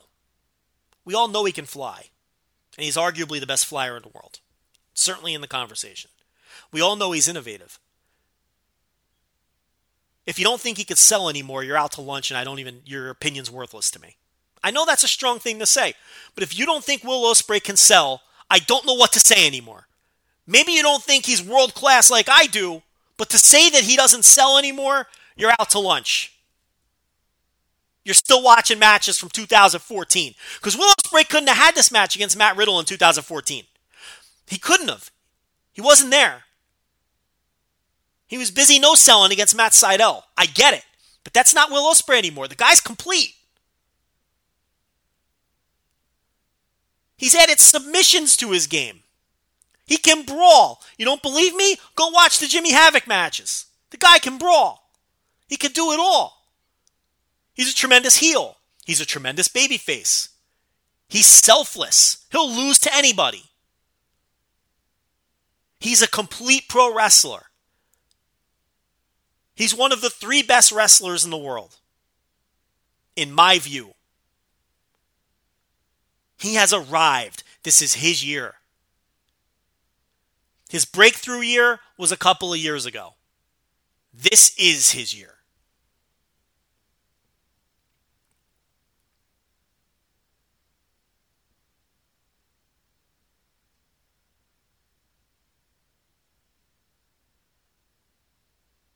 That means my number 2 is Walter. And, to me, and he's been around forever, this is closer to a breakthrough year for Walter than the year. Because a lot of people who didn't know about Walter before now know about him. Through WrestleMania weekend, the PCO war, all the other great matches he had WrestleMania weekend, the stuff he's been doing for years in his home promotion is there. The Dragunov feud. Listen, Walter really broke through big this year. Or is breaking through big this year. Talking about it past tense. We're talking about this year. And look, he'd be a worthy vote. I'm all about Will Ospreay, but you want to vote Walter right now? I got no problem with that. Or Zack Sabre Jr. Or Okada. Or Johnny Gargano. All worthy. But to me, this is Will's year. Will it end that way? I don't know. Again, G1 goes a long way in determining the direction that these things go. But I tell you what, so far, and he only has 2 matches as of this recording that I've seen. Ospreay's best of the Super Juniors is Fan-fucking-tastic. And he hasn't even had the biggest matches yet. He's wrestled Taiji Ishimori and ACH. Listen, 2 excellent wrestlers. And Yo. So he's got some stuff in front of him here at the Best of Super Juniors as well.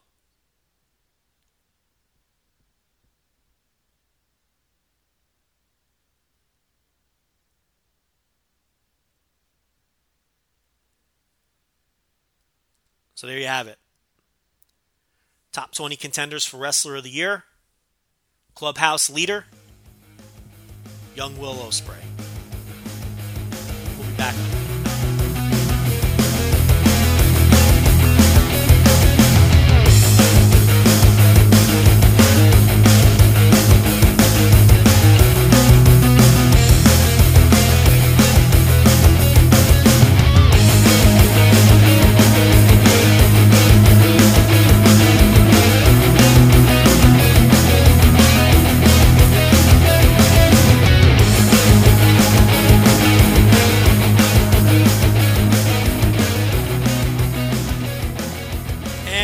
Okay, we got part 2 of the show. We're going to talk about the Fox $1 billion deal. We're not going to get super in depth on it. Just going to give some brief thoughts and a few of the reasons why I think this could be good for the hardcore wrestling fan, as opposed to the reasons I gave last week as to why all this stuff could be bad for the hardcore wrestling fan. And then we're going to do our ROH, MLW Fusion, and Impact Television reviews, and whatever else comes up from there. So, a couple notes on the Wrestler of the Year stuff. I wanted to mention, I already mentioned that not a single person nominated a female wrestler, which I found interesting. But also, in terms of Lucha, aside from Ricky Marvin, the only 2 wrestlers that were mentioned, and they were mentioned once each, were Soberano and LA Park. So, we didn't get a ton from the Lucha world either, which kind of makes sense. We don't talk about a ton of Lucha on this show. We are not, huge Lucha fans or anything like that. So we're going to have a disproportionate number of followers that are Lucha fans. I mean, we've got our share, but we didn't get a ton of responses in terms of Lucha wrestlers either. Our friend Lance Hoyt wanted me to break down his Wrestler of the Year candidacy, and I warned him that I would bury him, but he said he was up for it. So I wouldn't want to disappoint Lance. I do not want to be chokeslammed at the next Grimy Texas Indie show that I attend. So, let's throw in number 21, Lance Hoyt / Archer, and get him in the mix here a little bit. Obviously, a total non-entity in a Wrestler of the Year discussion. Let's be completely honest here. I like Lance. I enjoy the Killer Elite Squad, but I'm not sure I've seen a Lance Hoyt singles match all year. That's not true. I saw Lance work a singles match. No, wait, that is true. That match was the last singles match I saw him work was 2017. So, kind of hard to win Wrestler of the Year when you never work singles matches. Or at least ones that I see. Killer Elite Squad, I thought they were good on the Dontaku tour. And I knew that they weren't going to win against Sonata and Evil, which was the right booking call also. But, I don't know. G1 looks to be stacked. I don't know if the Killer Elite Squad guys are going to get into the G1 mix. I wouldn't mind seeing that, though. Lance Hoyt had some very underrated G1 runs in past years. Look, he wasn't Okada, okay? He wasn't Tanahashi, but, he had a match against AJ Styles. I guess it was probably 2014 or 2015. Excellent match. Excellent G1 match against Styles. But yeah, sorry Lance. Not a top flight Wrestler of the Year candidate, that's for sure.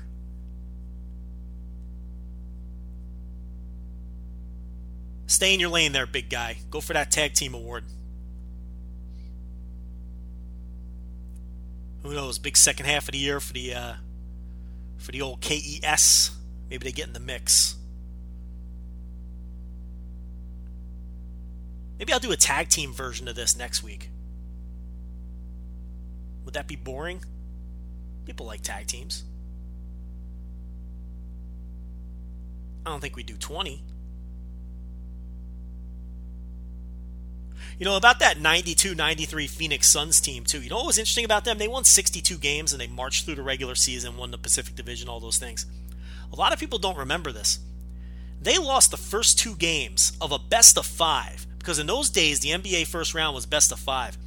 They lost the first 2 games of a best of 5 to the Lakers that year. And they had to win 3 straight just to get out of the first round. That would have been an epic first round upset. This was the Laker team on the way down.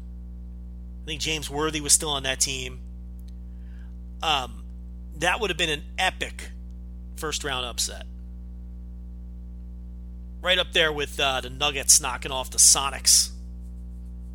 Dikembe Mutombo, that iconic shot of Dikembe Mutombo just holding the ball up in the air, laying on his back when the Nuggets knocked the Sonics out as an 8 seed. Yeah, but the 8 seed Lakers, who were on their way down, nearly beat the Suns that year. They won the first 2 games. In Phoenix. I think back then the format was the higher seed played the first 2 games at home, and then they went the next 2 on the road, and then if there was a game 5, it's played back at the higher seed. They had to go to LA and win 2 games to send it back to Phoenix to win it in game 5.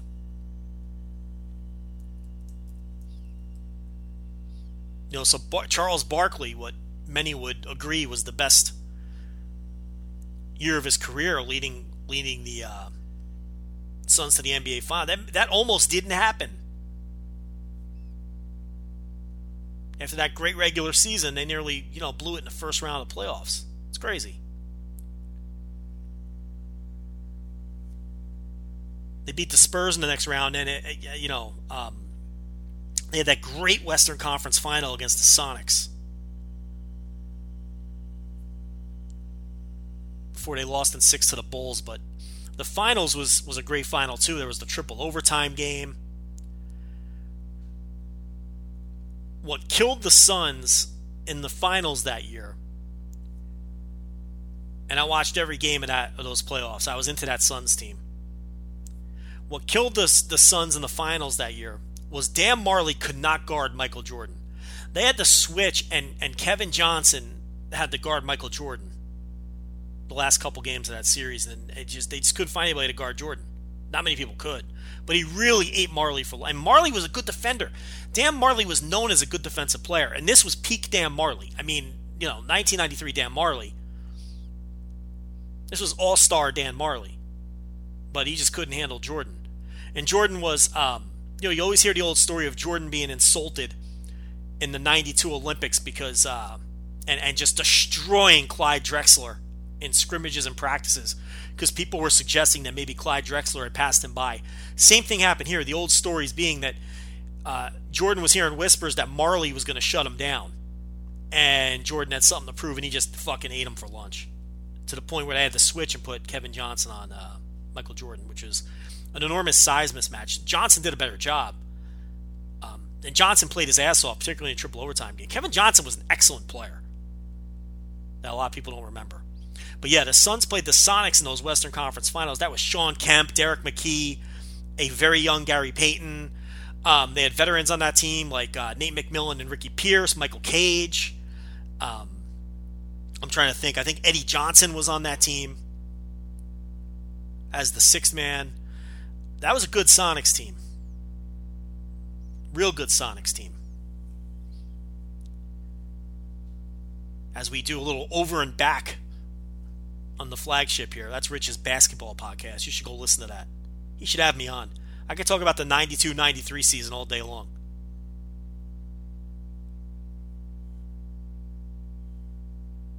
All the Europeans are Xing out of this podcast. They're like, we don't care. Enough with the sports. Well, the American sports anyway. I'm sure they'd all be with, ears to the speakers if I talked about darts or some shit.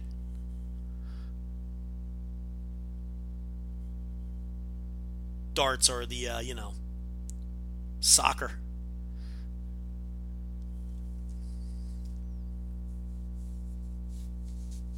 Little NBA for you there. 1993 NBA, topical. Anyway, let's talk about this Fox deal a little bit. $1 billion, $1 billion deal is the reported number. Of course, the average annual value of the Raw deal is higher than the average annual value of the SmackDown deal. But that $1 billion headline just jumps off a page, doesn't it? I mean, it really does. It really does. And presumably SmackDown will air on Fox proper, which, Friday nights, they're not going to get interrupted much by other sporting events or things like that. And they'll have an NFL lead-in for, at least in the fall. It's a lot of money. Over $200 million a year. I think it's $205 million a year. The guys over at WrestleNomics have just been doing a tremendous job, especially on the Patreon side. Give them a few bucks and listen to those shows. They can break down the financials way better than Rich and I can. But last week, to me, the NBCU deal was bad for the hardcore wrestling fan. If you want to hear why, I gave my reasons. I laid them out. I stand by those reasons. Go listen to last week's show. I think there's some valid concerns. I don't like WWE widening the gap. I don't like that they've gotten away with mediocre ratings. And I know people always come back with, oh, well, they're good ratings compared to the rest of the television landscape and all those sorts of things. My point here is, it's not a hot company.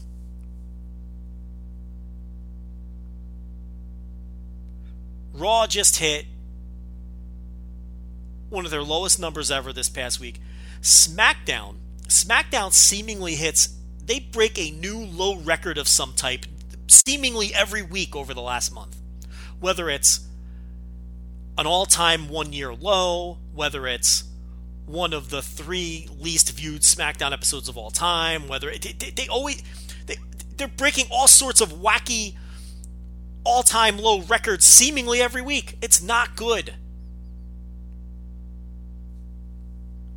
But it's amazing that they stay, because of the scarcity of television properties out there, they're getting money thrown at them, which, good for them, I guess. So my concerns were laid out that last week. They're still valid. But in the interest of fairness, I want to talk about some good things that could come of this if you're a hardcore wrestling fan. I mean, if you're a WWE fan and that's all you follow and that's all you watch and you're not listening to this show and you like their programming and don't even see it as having warts, then this is nothing to you. It's just SmackDown's on a different network. You'll find Fox.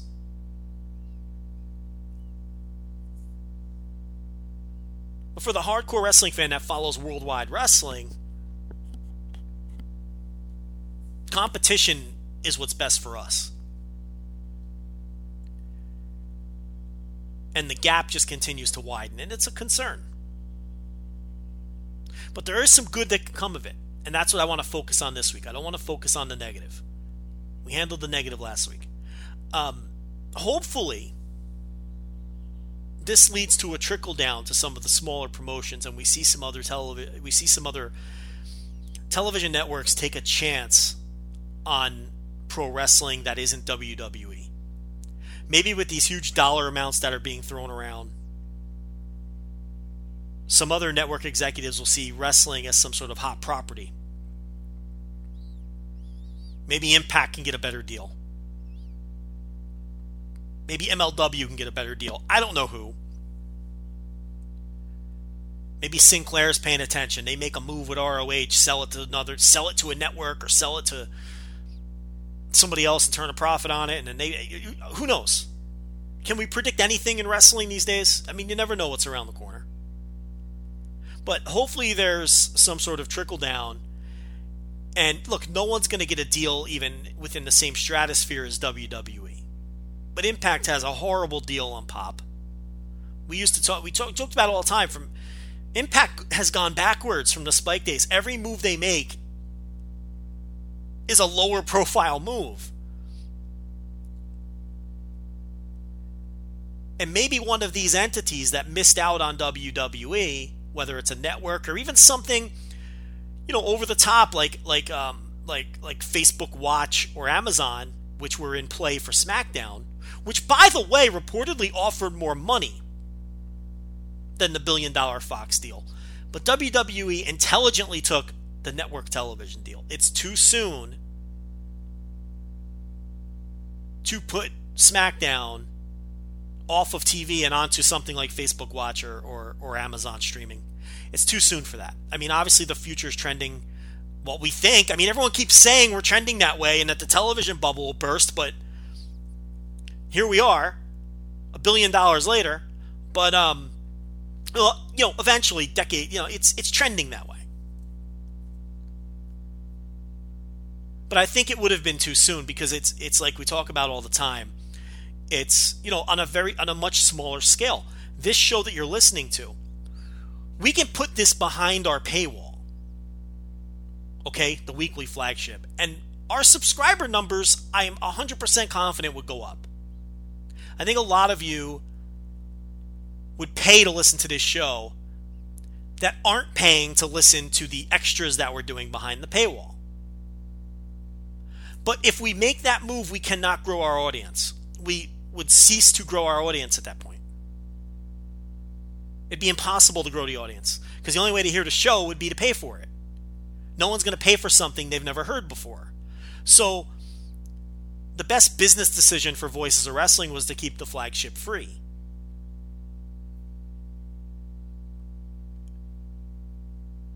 Free and ad supported. Let the sponsors pay for this.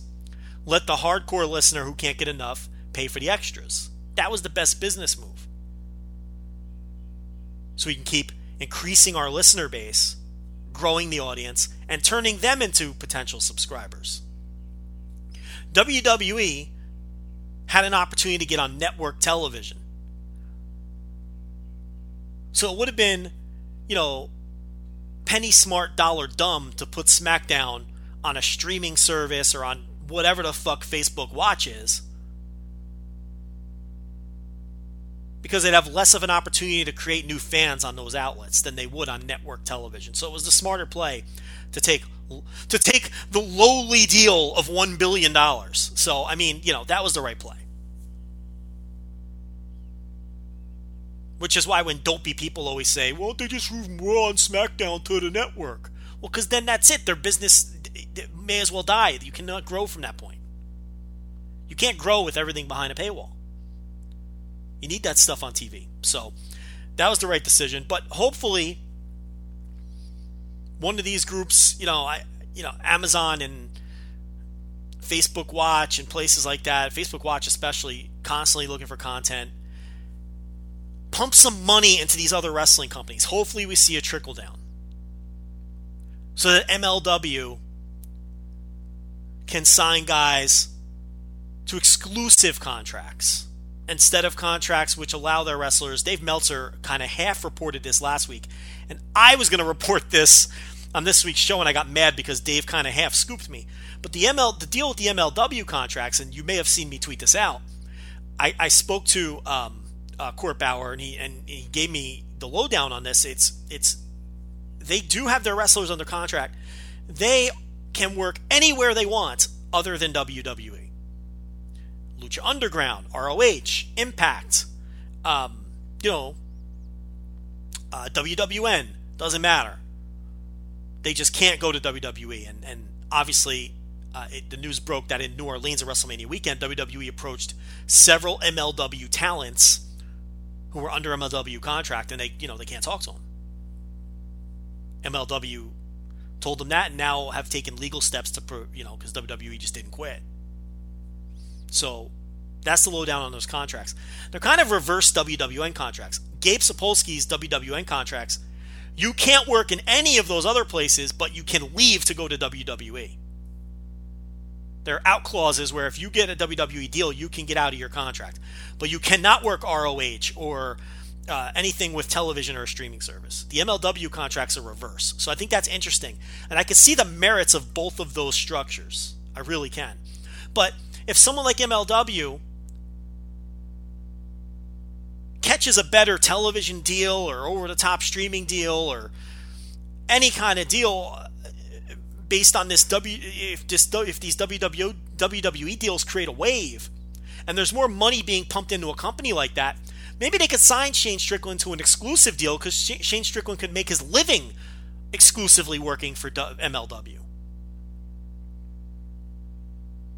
Which would be great for wrestlers.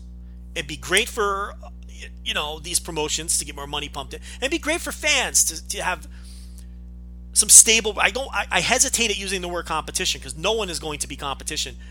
Possibly in our lifetimes. That's how far ahead they are. They'd have to have, as a publicly traded company, a giant controversy that, dragged them all the way down and made investors run. That's the only way I see it happening.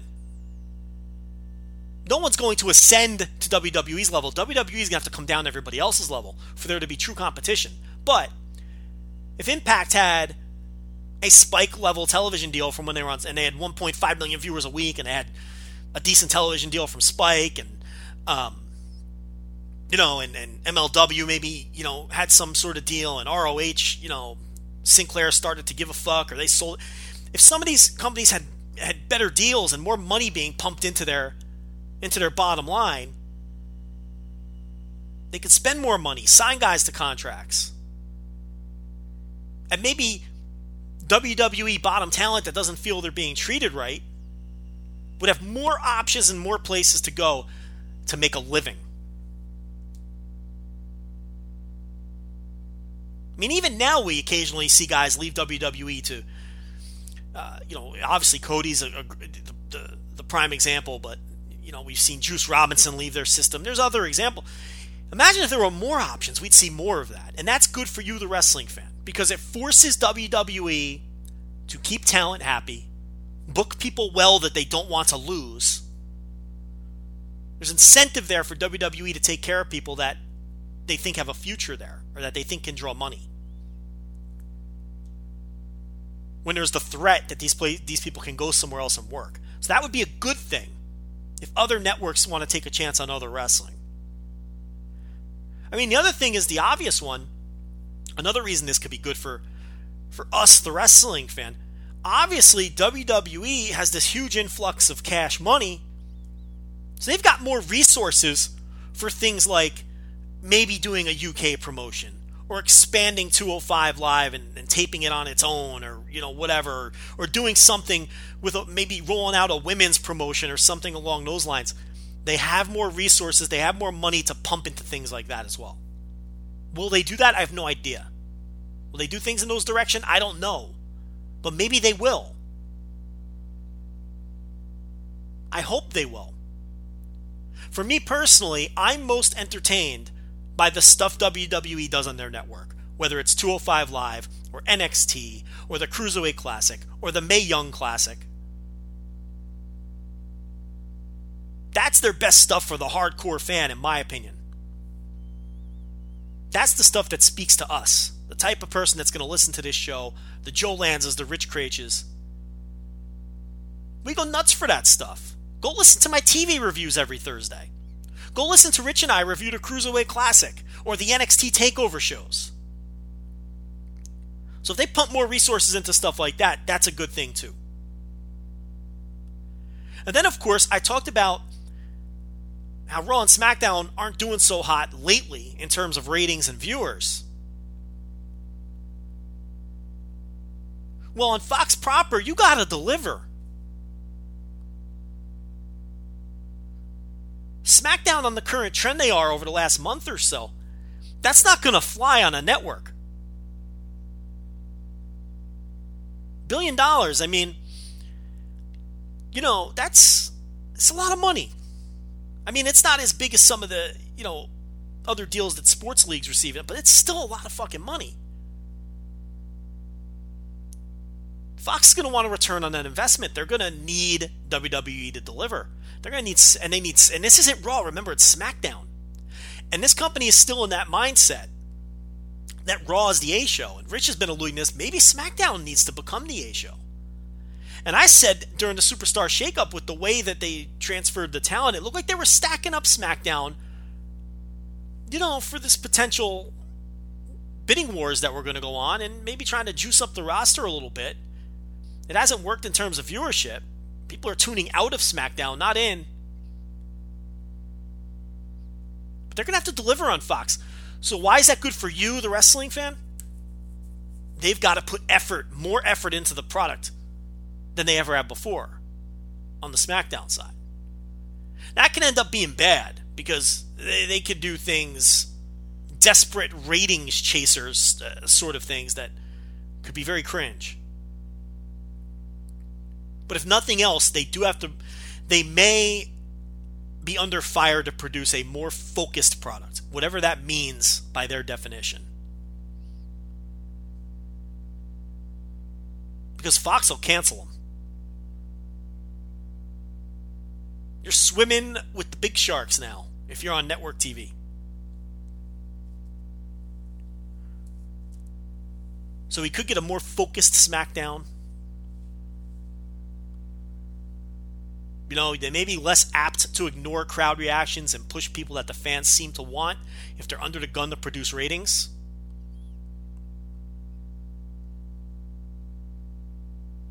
Maybe we'll see some other wrestling promotions benefit from this. Because it's a copycat business. Like a lot of businesses, the TV business is a copycat business. You want to jump on the hot thing. You don't want to miss the hot thing. And maybe they perceive wrestling as the hot thing with the numbers that are being thrown around for WWE. So maybe some of these other promotions get a chance. To me, that'd be a great thing. If nothing else, just to breathe some life into some of these other promotions. Some of which are producing very good television that we'll talk about in a minute.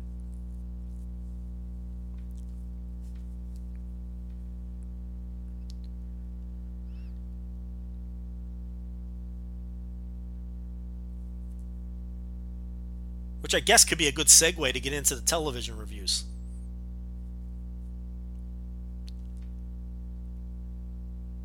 By the time you hear a lot of these, there'll be newer episodes of all three of these shows on your DVRs. But again, these were the TV reviews that I missed on Monday.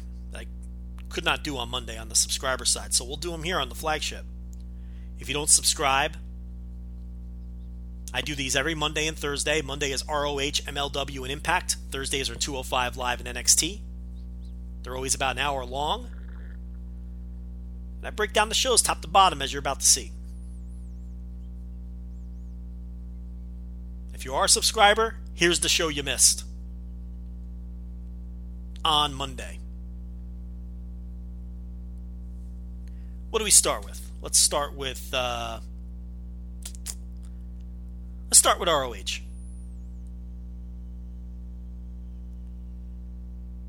No Colt Cabana this week. Caprice Coleman joined Ian Riccoboni in the booth. He wasn't bad, I gotta tell you. Caprice Coleman's been hanging around ROH forever. Forever. They try all these different things with him over the years. He wasn't that bad in the booth. He was much better than the awful BJ Whitmer. I never want to hear BJ Whitmer in the booth again. Just dry and boring and brought nothing to the table.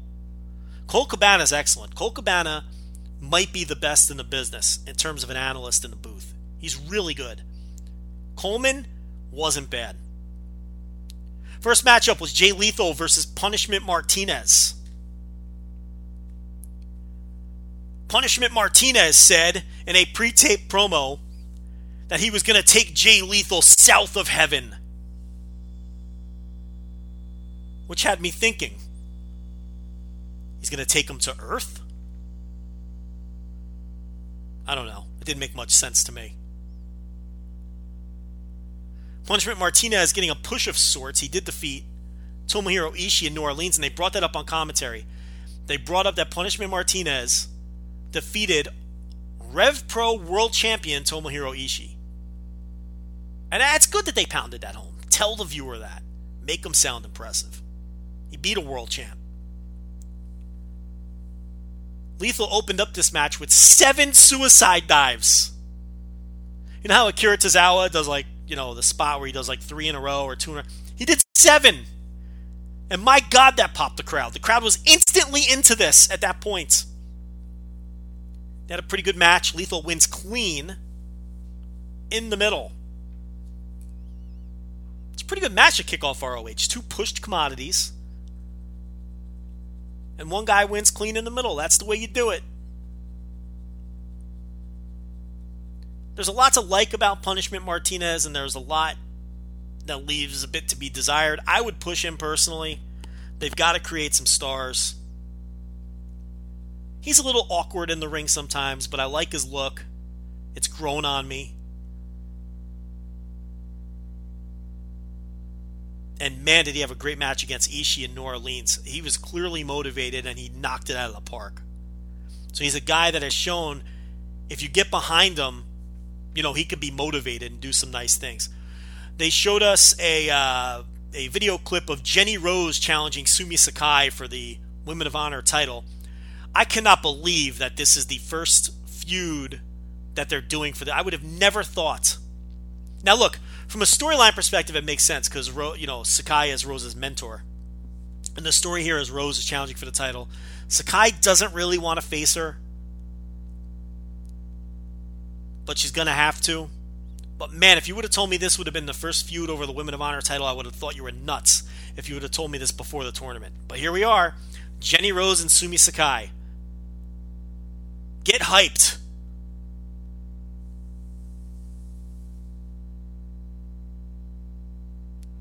We had Shane Taylor versus Joey Daddiego, or whoever the hell you say his name.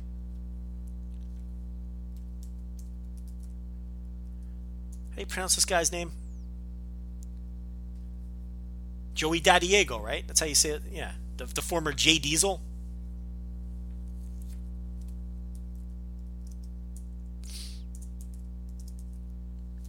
So, I was stunned by this match.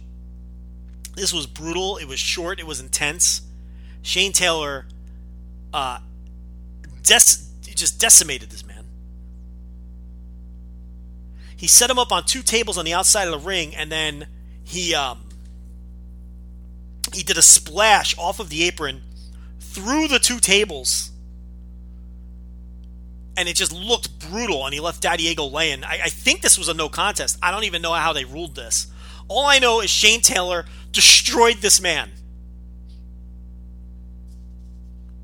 And Shane Taylor looked like a fucking killer coming off of this. It was tremendous. And again, this is what ROH needs to do. You know, they can't rely on Bullet Club forever, Cody forever, Bucks forever. Their contracts are coming due. Who the hell knows what's going to happen? They really need to light a fire under the Punishment Martinez's, the Shane Taylors, your Jonathan Greshams. Get behind these guys, because they're going to be there.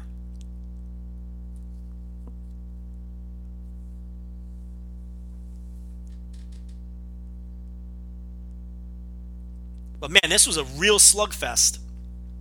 And shockingly good. I think this week, on this week's TV, between this match and that awesome Kairi Sane versus what's her name? Let me look through my notes here. Lacey Evans. That was shockingly good on NXT. And I raved about that on the pay show today, the pay reviews. So then we had Cody. He's talking about getting a rematch at Best in the World against Dalton Castle. So there's your main event for Best in the World. Cody versus Dalton Castle for the ROH title. I would do the title switch. The Dalton Castle thing, I like Dalton Castle. It just hasn't worked. I mean, he's overshadowed by the Bullet Club and Cody anyway. His title match against Skrull was technically the main event in New Orleans, but, I mean, fans were just leaving in droves. Even with Skrull in the match. They tried it didn't work. I'd go back to Cody. Cody's the hot hand. We'll see what they do. Cody was in the main event here, teamed with Hangman Page and Marty Scurll. They took on SoCal Uncensored. This was a little shorter than I was expecting it to be. It had good action. Hangman Page pinned Scorpio Sky as the Bullet Club side won the match. Nothing wrong with it, just nothing worth going out of your way to see. I think that I like SoCal Uncensored as an act. Kazarian and Daniels and Scorpio Sky. It's breathed new life into Kazarian and Daniels. I was sick of them as a tag team. I liked them as a trio. Scorpio Sky, how about this guy, huh? You know, a year ago, he's working Wrestle Circus shows and really not doing much of anything else. Now, he's the head trainer at the New Japan Dojo in LA, and he's got himself a pretty decent spot in Ring of Honor. And this was a guy who pretty much fell off the map for a number of years. And here he is. He's got two pretty good jobs in pro wrestling these days. So anyway, this was a decent Ring of Honor episode. The Shane Taylor, Joey Daddiego stuff was the best stuff on the show. The Lethal Martinez match was pretty good too, though. But the main event's, nothing to go crazy about. Just a 3-star match. Pretty good show. It was okay. Not a bad little ROH this week.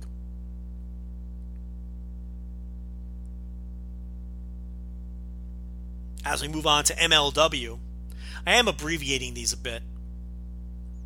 Don't have a ton of time here on the flagship today.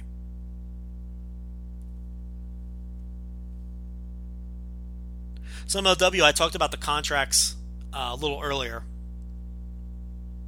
You can kind of figure out some of the people that they have on their contract just based on who they're pushing. Show opened with a Shane Strickland Pentagon Jr. feud recap as Pentagon Jr. gets ready to challenge for the MLW World title. Pentagon spit red mist in the face of Shane Strickland last week. They said Strickland was taken to Johns Hopkins specialist to look at his eyes, and he's been deemed healthy and ready to go.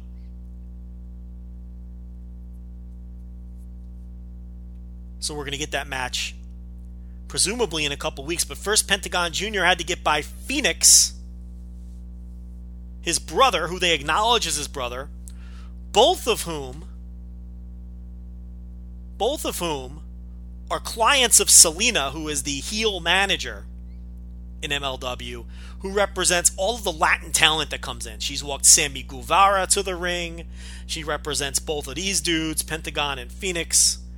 And her gimmick is that she's a rich business owner who collects Latin wrestlers. And she wants that MLW title, Pentagon Jr. versus Phoenix. They were calling this Ultimate Jeopardy or Double Jeopardy or something. That's the main event for tonight. The opening match was Koto Brazil versus Trey Miguel. Trey Miguel, you may know from Midwestern Indies like AAW. Calls himself the Fresh Prince of Midair, which is an absolute killer nickname. That's awesome. Fresh Prince of Midair. I love that. Koto Brazil, I was not familiar with at all.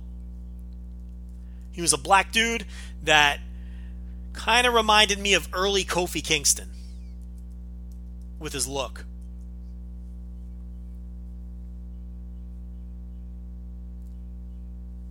He's a local Florida guy. You see a lot of that in MLW.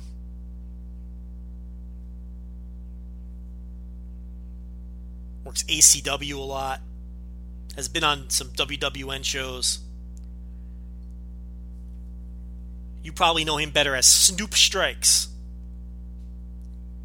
But he works here as Koto Brazil.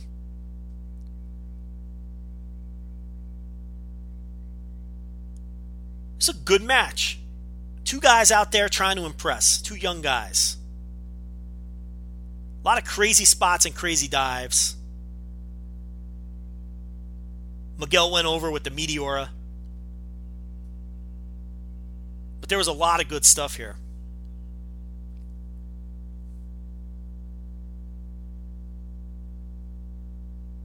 Rich Bocchini visited Dorada, Puerto Rico, Selena's estate, and he did a walk-around interview with her.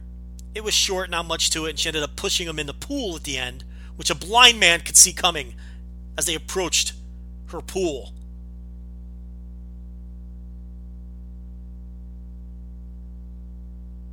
There were a lot of pools on this episode, because then we had Filthy Tom Lawler and Simon Gotch hanging out in a pool talking about Jimmy Havoc.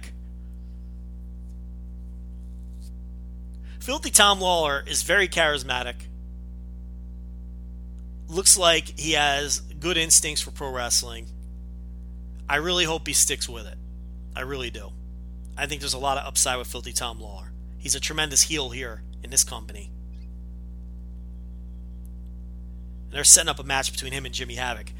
I like Simon Gotch as like the guy you got to go through to get to Tom Lawler. That's what they did with the ACH feud. So I'd like to see Jimmy Havoc face Simon Gotch first. I kind of like that. The idea behind that. But yeah, Lawler and Gotch were just chilling in the pool. Two dudes in a pool.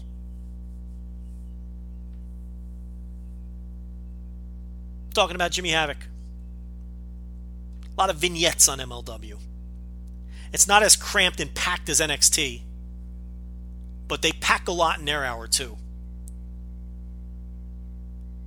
Next we had the Dirty Blondes, managed by Colonel Rob Parker. And they took on Jimmy Utah and Jason Cade, who you may remember a few weeks ago, I think on the debut episode of MLW Fusion on BN Sports, the Dirty Blondes defeated Utah and Cade when Colonel Rob Parker interfered from the outside, tripped up one of the men, and allowed the Dirty Blondes to score the pin. So here, it was an elimination match, the Rich Craig special.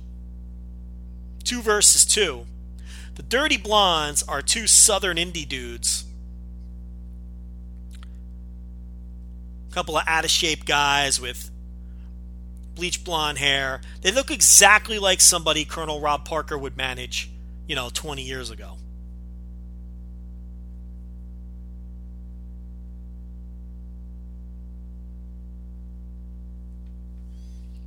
They don't have a great look for television. There are a couple of guys named Leo O'Brien and Michael Patrick. But Colonel Rob Parker is the star of the act, and these are the kind of guys that you throw an experienced manager like Colonel Rob Parker on. Patrick has more experience. He's been a wrestler for many years. A Florida guy. And I finally figured out what they remind me of. Each of them look like Steve Corino at a different stage of his career. One has like a flat top buzz cut, blonde. That's like 01 Steve Corino. And the other guy has like floppy, stringy blonde hair, which is like ECW Steve Corino. They're like both Steve Corino at different stages of both weight and career. But neither one of them are even half as good as Steve Corino. That's the problem. I'm just not a big fan. I don't know if I would want the Dirty Blondes on my TV when I'm otherwise loaded with talent. I'm not a big fan of Dirty Blondes or Barrington Hughes. But I can understand MLW is trying to create their own stars instead of just important guys from the indies, a lot of which are going to end up probably in WWE at some point. So I get it.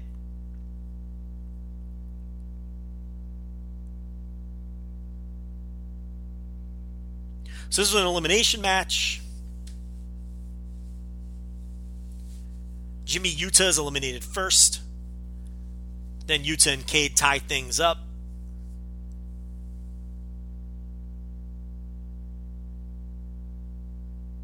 Colonel Rob Parker, they tried to repeat the finish from the first match that these teams had. He tried to do that trip of Cade coming off the ropes. Jimmy Utah was pointing that out to the referee. But with Jimmy Utah having the referee's attention, the Dirty Blonde that was eliminated came back into the ring and they used their double team finish on Cade behind the referee's back, and they won again. And then Cade and Utah teased the split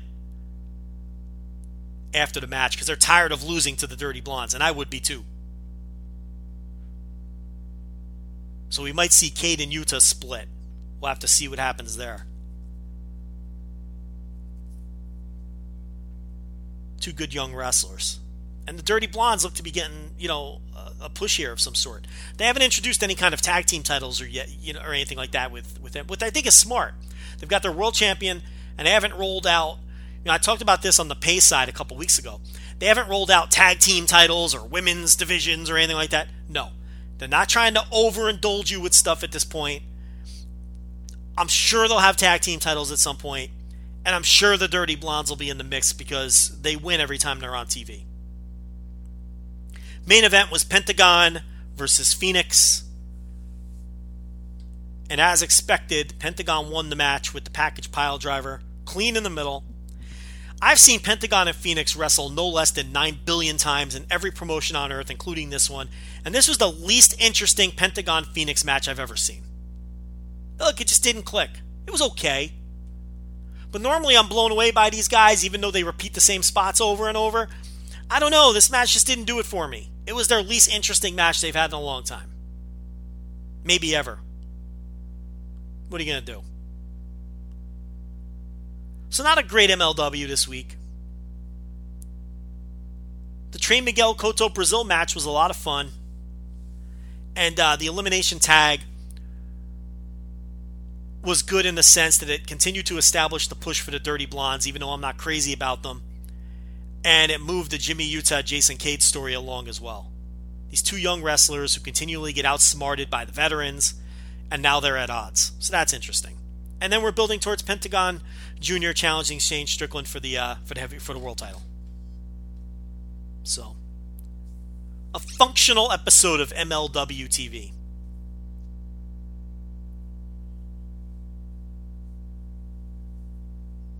And now we talk about Impact Wrestling. Opened up with Eli Drake and Scott Steiner defending the tag team titles against DJZ and Andrew Everett. And we had a title change. New champs. I know you're all super excited. See, that's the problem. Nobody is super excited. I want titles to matter again. I want title changes to mean something.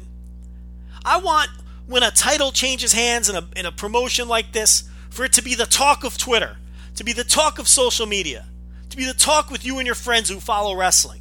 Hey man, did you hear DJZ and Andrew Everett won the Impact Tag Team titles? If someone said that to you now, you'd be like, who gives a fuck? What the hell are you telling me that for? There was a time when title changes were big news. Up and down the card. Not just the world title. All titles. Nobody cared about this. I didn't see anybody talking about this. Okay, I get it. It's Impact.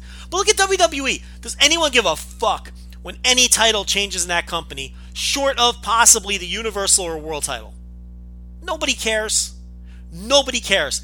The Usos have won the tag team titles, versions of tag team titles in that company, what? 11, 12, 15, 28 times, whatever it is.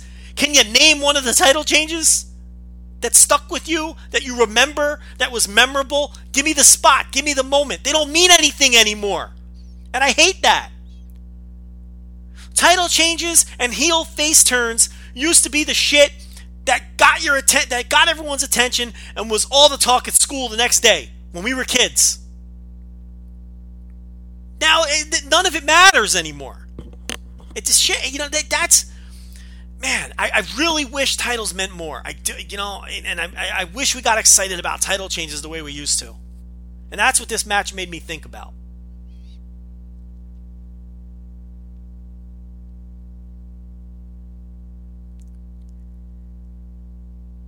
Everyone remembers, Hulk Hogan beats the Iron Sheik. Everyone remembers all the baby faces in the locker room and Mean Gene, Andre pouring fucking milk on him and liquids and all that. Everyone remembers that. Everyone remembers Bret Hart winning the Intercontinental from Mr. Perfect at SummerSlam and then ripping the singlet off of his body.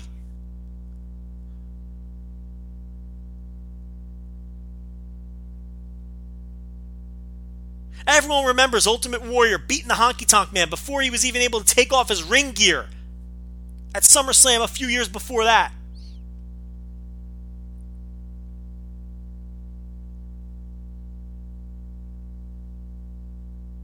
These title changes would stick with you. You'd remember specific memories and moments from them, like I'm saying now. Give me one for the Usos. Give me one for The Miz. And all his dopey Intercontinental titles that he talks about all. He's trying. I'll give him credit for that. Give me the moment. Dolph Ziggler has won how many titles in that company? What? Give me a memorable one.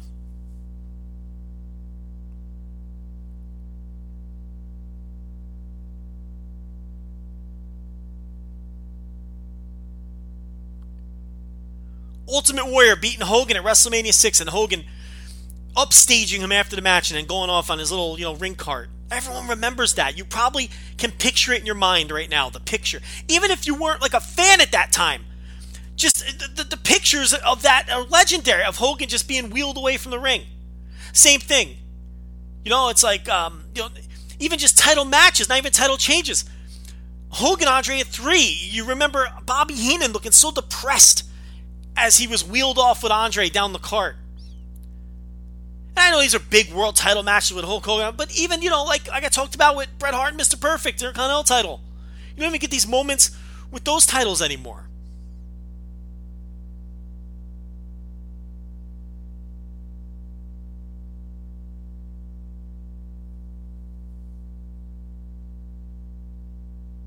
No one's ever going to remember this. And I'm not picking on, Impact here or DJZ or Scott Steiner or Eli Drake. It's just I don't know.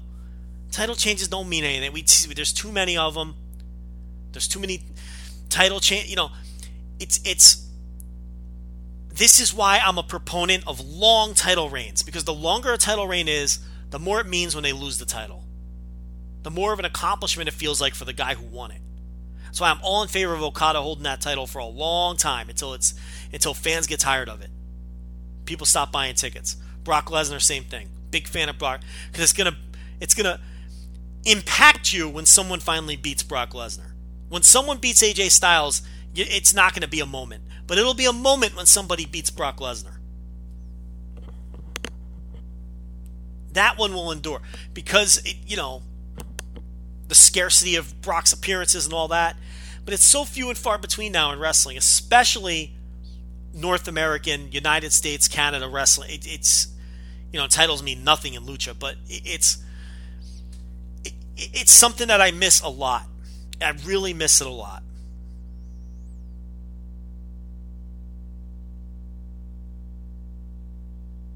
Steiner tried to use a chair from the floor. He thought he was swinging at one of his opponents. He accidentally hit Eli Drake.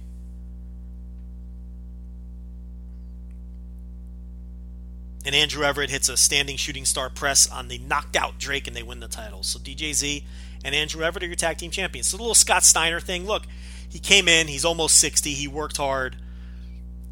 It ran its course. Now we move forward with DJZ and Andrew Everett, who will feud with LAX from here. Tessa Blanchard versus Kiera Hogan. Tessa wins. Kiera Hogan's contract is coming due. Who knows if she'll stick with Impact. A lot of rumors she could be WWE bound. I don't know what's going to happen. Tessa wins this. I got to tell you, I'm still not impressed with Tessa Blanchard. I don't get it. She's another one I'm not impressed with. I don't see what the hype is about. Here's what I know about Tessa Blanchard. Third generation wrestler. That's it. I'm not impressed. I don't get it. I've been watching her for years now, and I don't fucking get it. She's okay. She doesn't strike me as this, generational star or business-changing star or difference maker. I don't get it. Backstage stuff aside, I'm just bell to bell. I don't get it. I don't get what sets her apart or why people go nuts over Tessa Blanchard. I don't understand.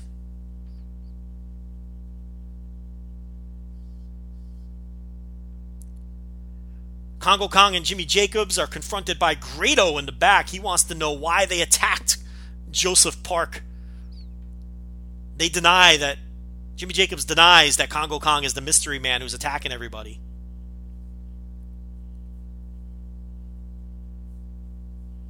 All throughout the show, we got more Eddie Edwards, Tommy Dreamer, Sami Callihan stuff, really focused on the relationship between Eddie Edwards and Tommy Dreamer. And this is great stuff if you're not paying attention to it or following it. The Eddie Edwards storyline, which is all accidental because Sami Callihan smashed his fucking face in with a baseball bat, but they've run into something here. And I think it's great that Sami Callihan thought that he accidentally backed into a gimmick with the bat. But in reality, it's Eddie Edwards that's benefiting most from this, not Sami Callihan. Because Eddie Edwards is doing some of the best character work of his career, and he's getting a lot of attention for it. And rightfully so. He's the guy who got his skull cracked. Callihan tried to turn the bat thing into a gimmick. And more on that in a minute. We had El Hijo del Fantasma and Pentagon Jr. doing a promo. They had the tag team main event coming out at the end of the show. They're going to face Austin Aries and Matt Sydal. Austin Aries holds that dopey Grand Championship that they should probably get rid of. Matt Sydal is the X Division champion. They're facing Pentagon Jr. and Fantasma in the main event. They cut a little promo here. Fantasma speaks perfect English. Pentagon Jr. still using the subtitles. Not confident with his English. I don't even know if he knows it. But for some reason, Pentagon Jr. was referring to Fantasma as pure chocolate. I don't know what the fuck that means. The only pure chocolate in wrestling I know is Big Daddy Yum Yum. 270 pounds of pure milk chocolate. Are they stealing Yum Yum's gimmick here? I don't know if I like that. Anyway, that was weird. We had Congo Kong versus Grado. I could do without Grado, but I get it. Kong wins with a splash off the top. Then he attacks Grado after the match. And Moose runs down for the save. Moose and Congo Kong are feuding right now.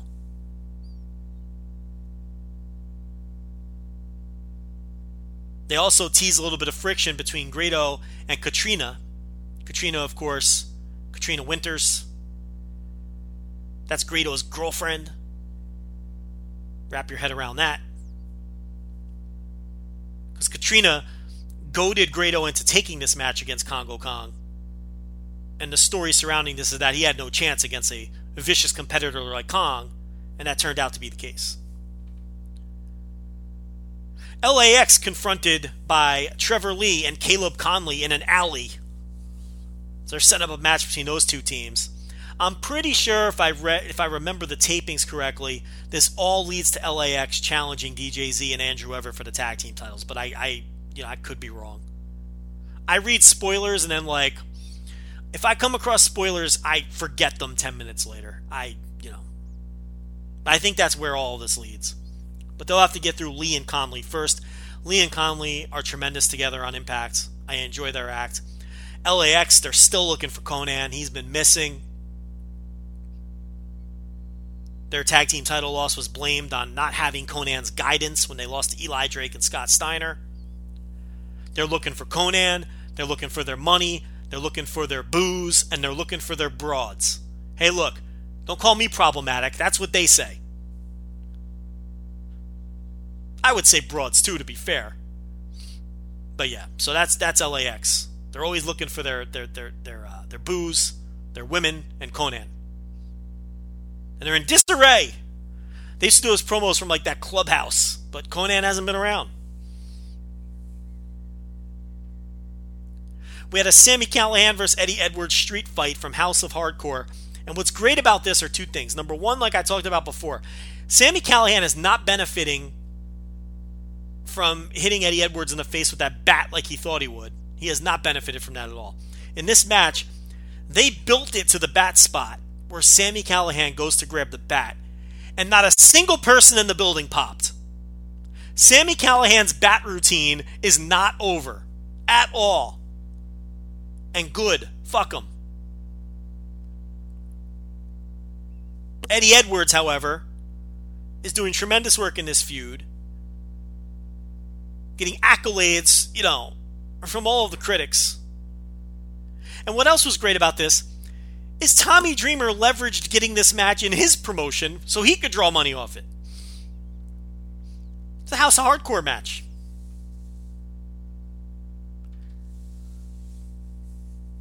So this was a walk-in brawl, but there were a bunch of brutal spots. One thing Sami Callihan will do is put his body on the line. We all know that.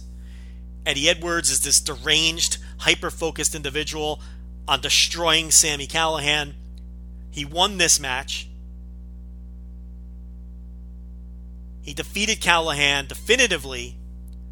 But the story here is that even though he has firmly put Sami Callahan in the rear view, he still cannot let go. And it has still taken him over.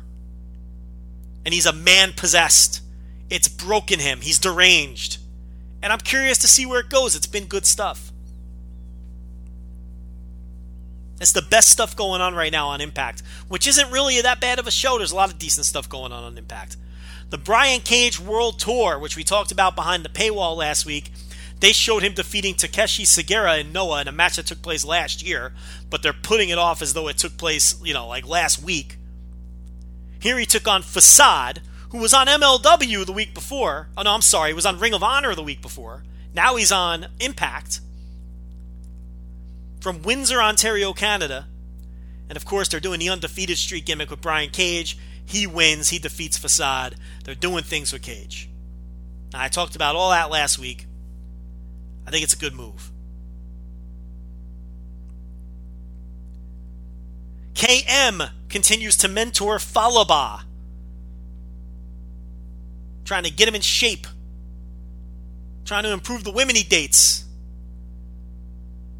And KM encouraged Falaba to flirt with Kira Hogan, who looked very impressed. If they want Kira Hogan to stick around, I'm not sure a comedy love interest angle with Falaba is the way to go. But hey, I'm not writing the show.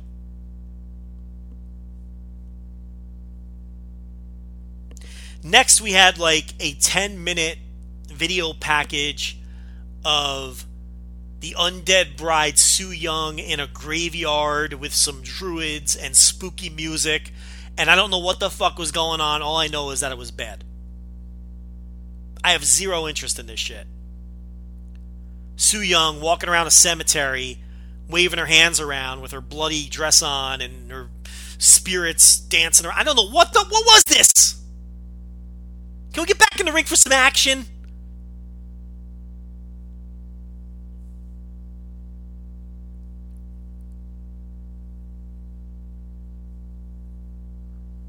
So they wrote off Rosemary, who's got the knee injury with the Su Yung thing, and now she's going to feud with Allie or whatever, but I can do without the supernatural stuff. I got no use for it. No use whatsoever.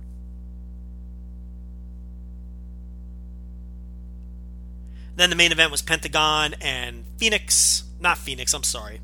Pentagon, he wrestles the guy so much, I just assume he's teaming with him.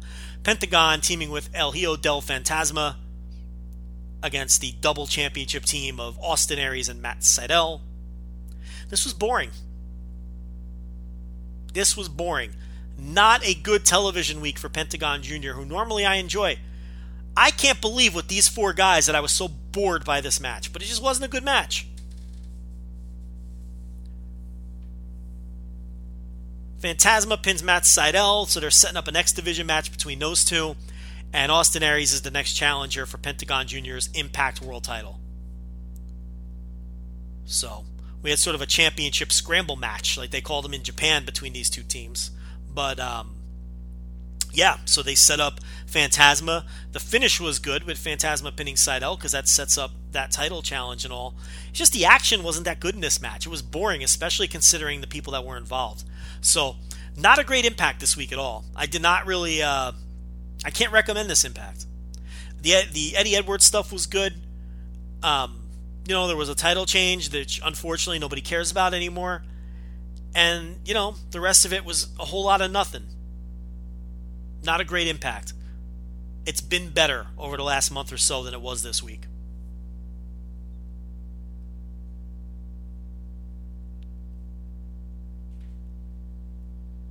So that's your Monday TV reviews. I wasn't going to leave you guys without. Now, coming up this Monday, it's Memorial Day, and unfortunately, again, I won't be able to do the ROH MLW Impact show on Monday. I haven't figured out my battle plan for that yet.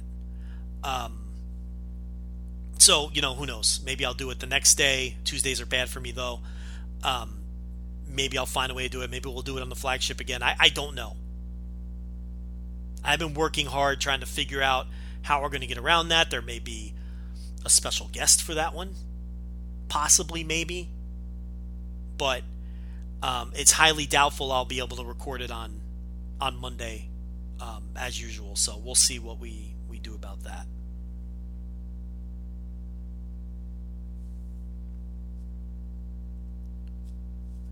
Where's my notes? That's it. I think we're out of topics. Did I talk about everything? Fox deal, TV reviews, Wrestler of the Year, OTT, Rev Pro. Oh, Best of the Super Juniors. We're going to save that for next week with Craig.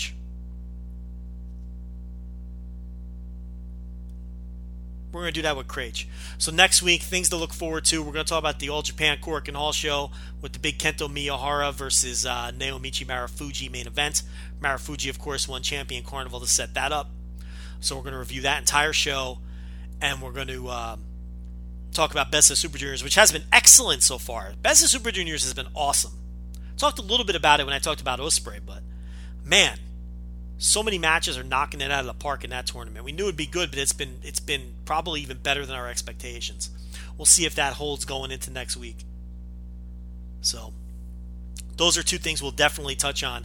We had a big 6-week gap between WWE pay-per-views, between Backlash and Money in the Bank. So we're getting to talk about different things on these flagships in the interim, which is good. So that's it. I got nothing left for you guys. We will see you next week on the flagship, and hopefully you'll hear from me before that with the TV reviews on the subscription side. So that's it. I don't know how to end these. It's always awkward. Bye. In a world of 1 million wrestling podcasts, there is a new shining star with great interviews, analysis, music, and me, Matt Coon, on total engagement. Go to any podcast platform to listen today.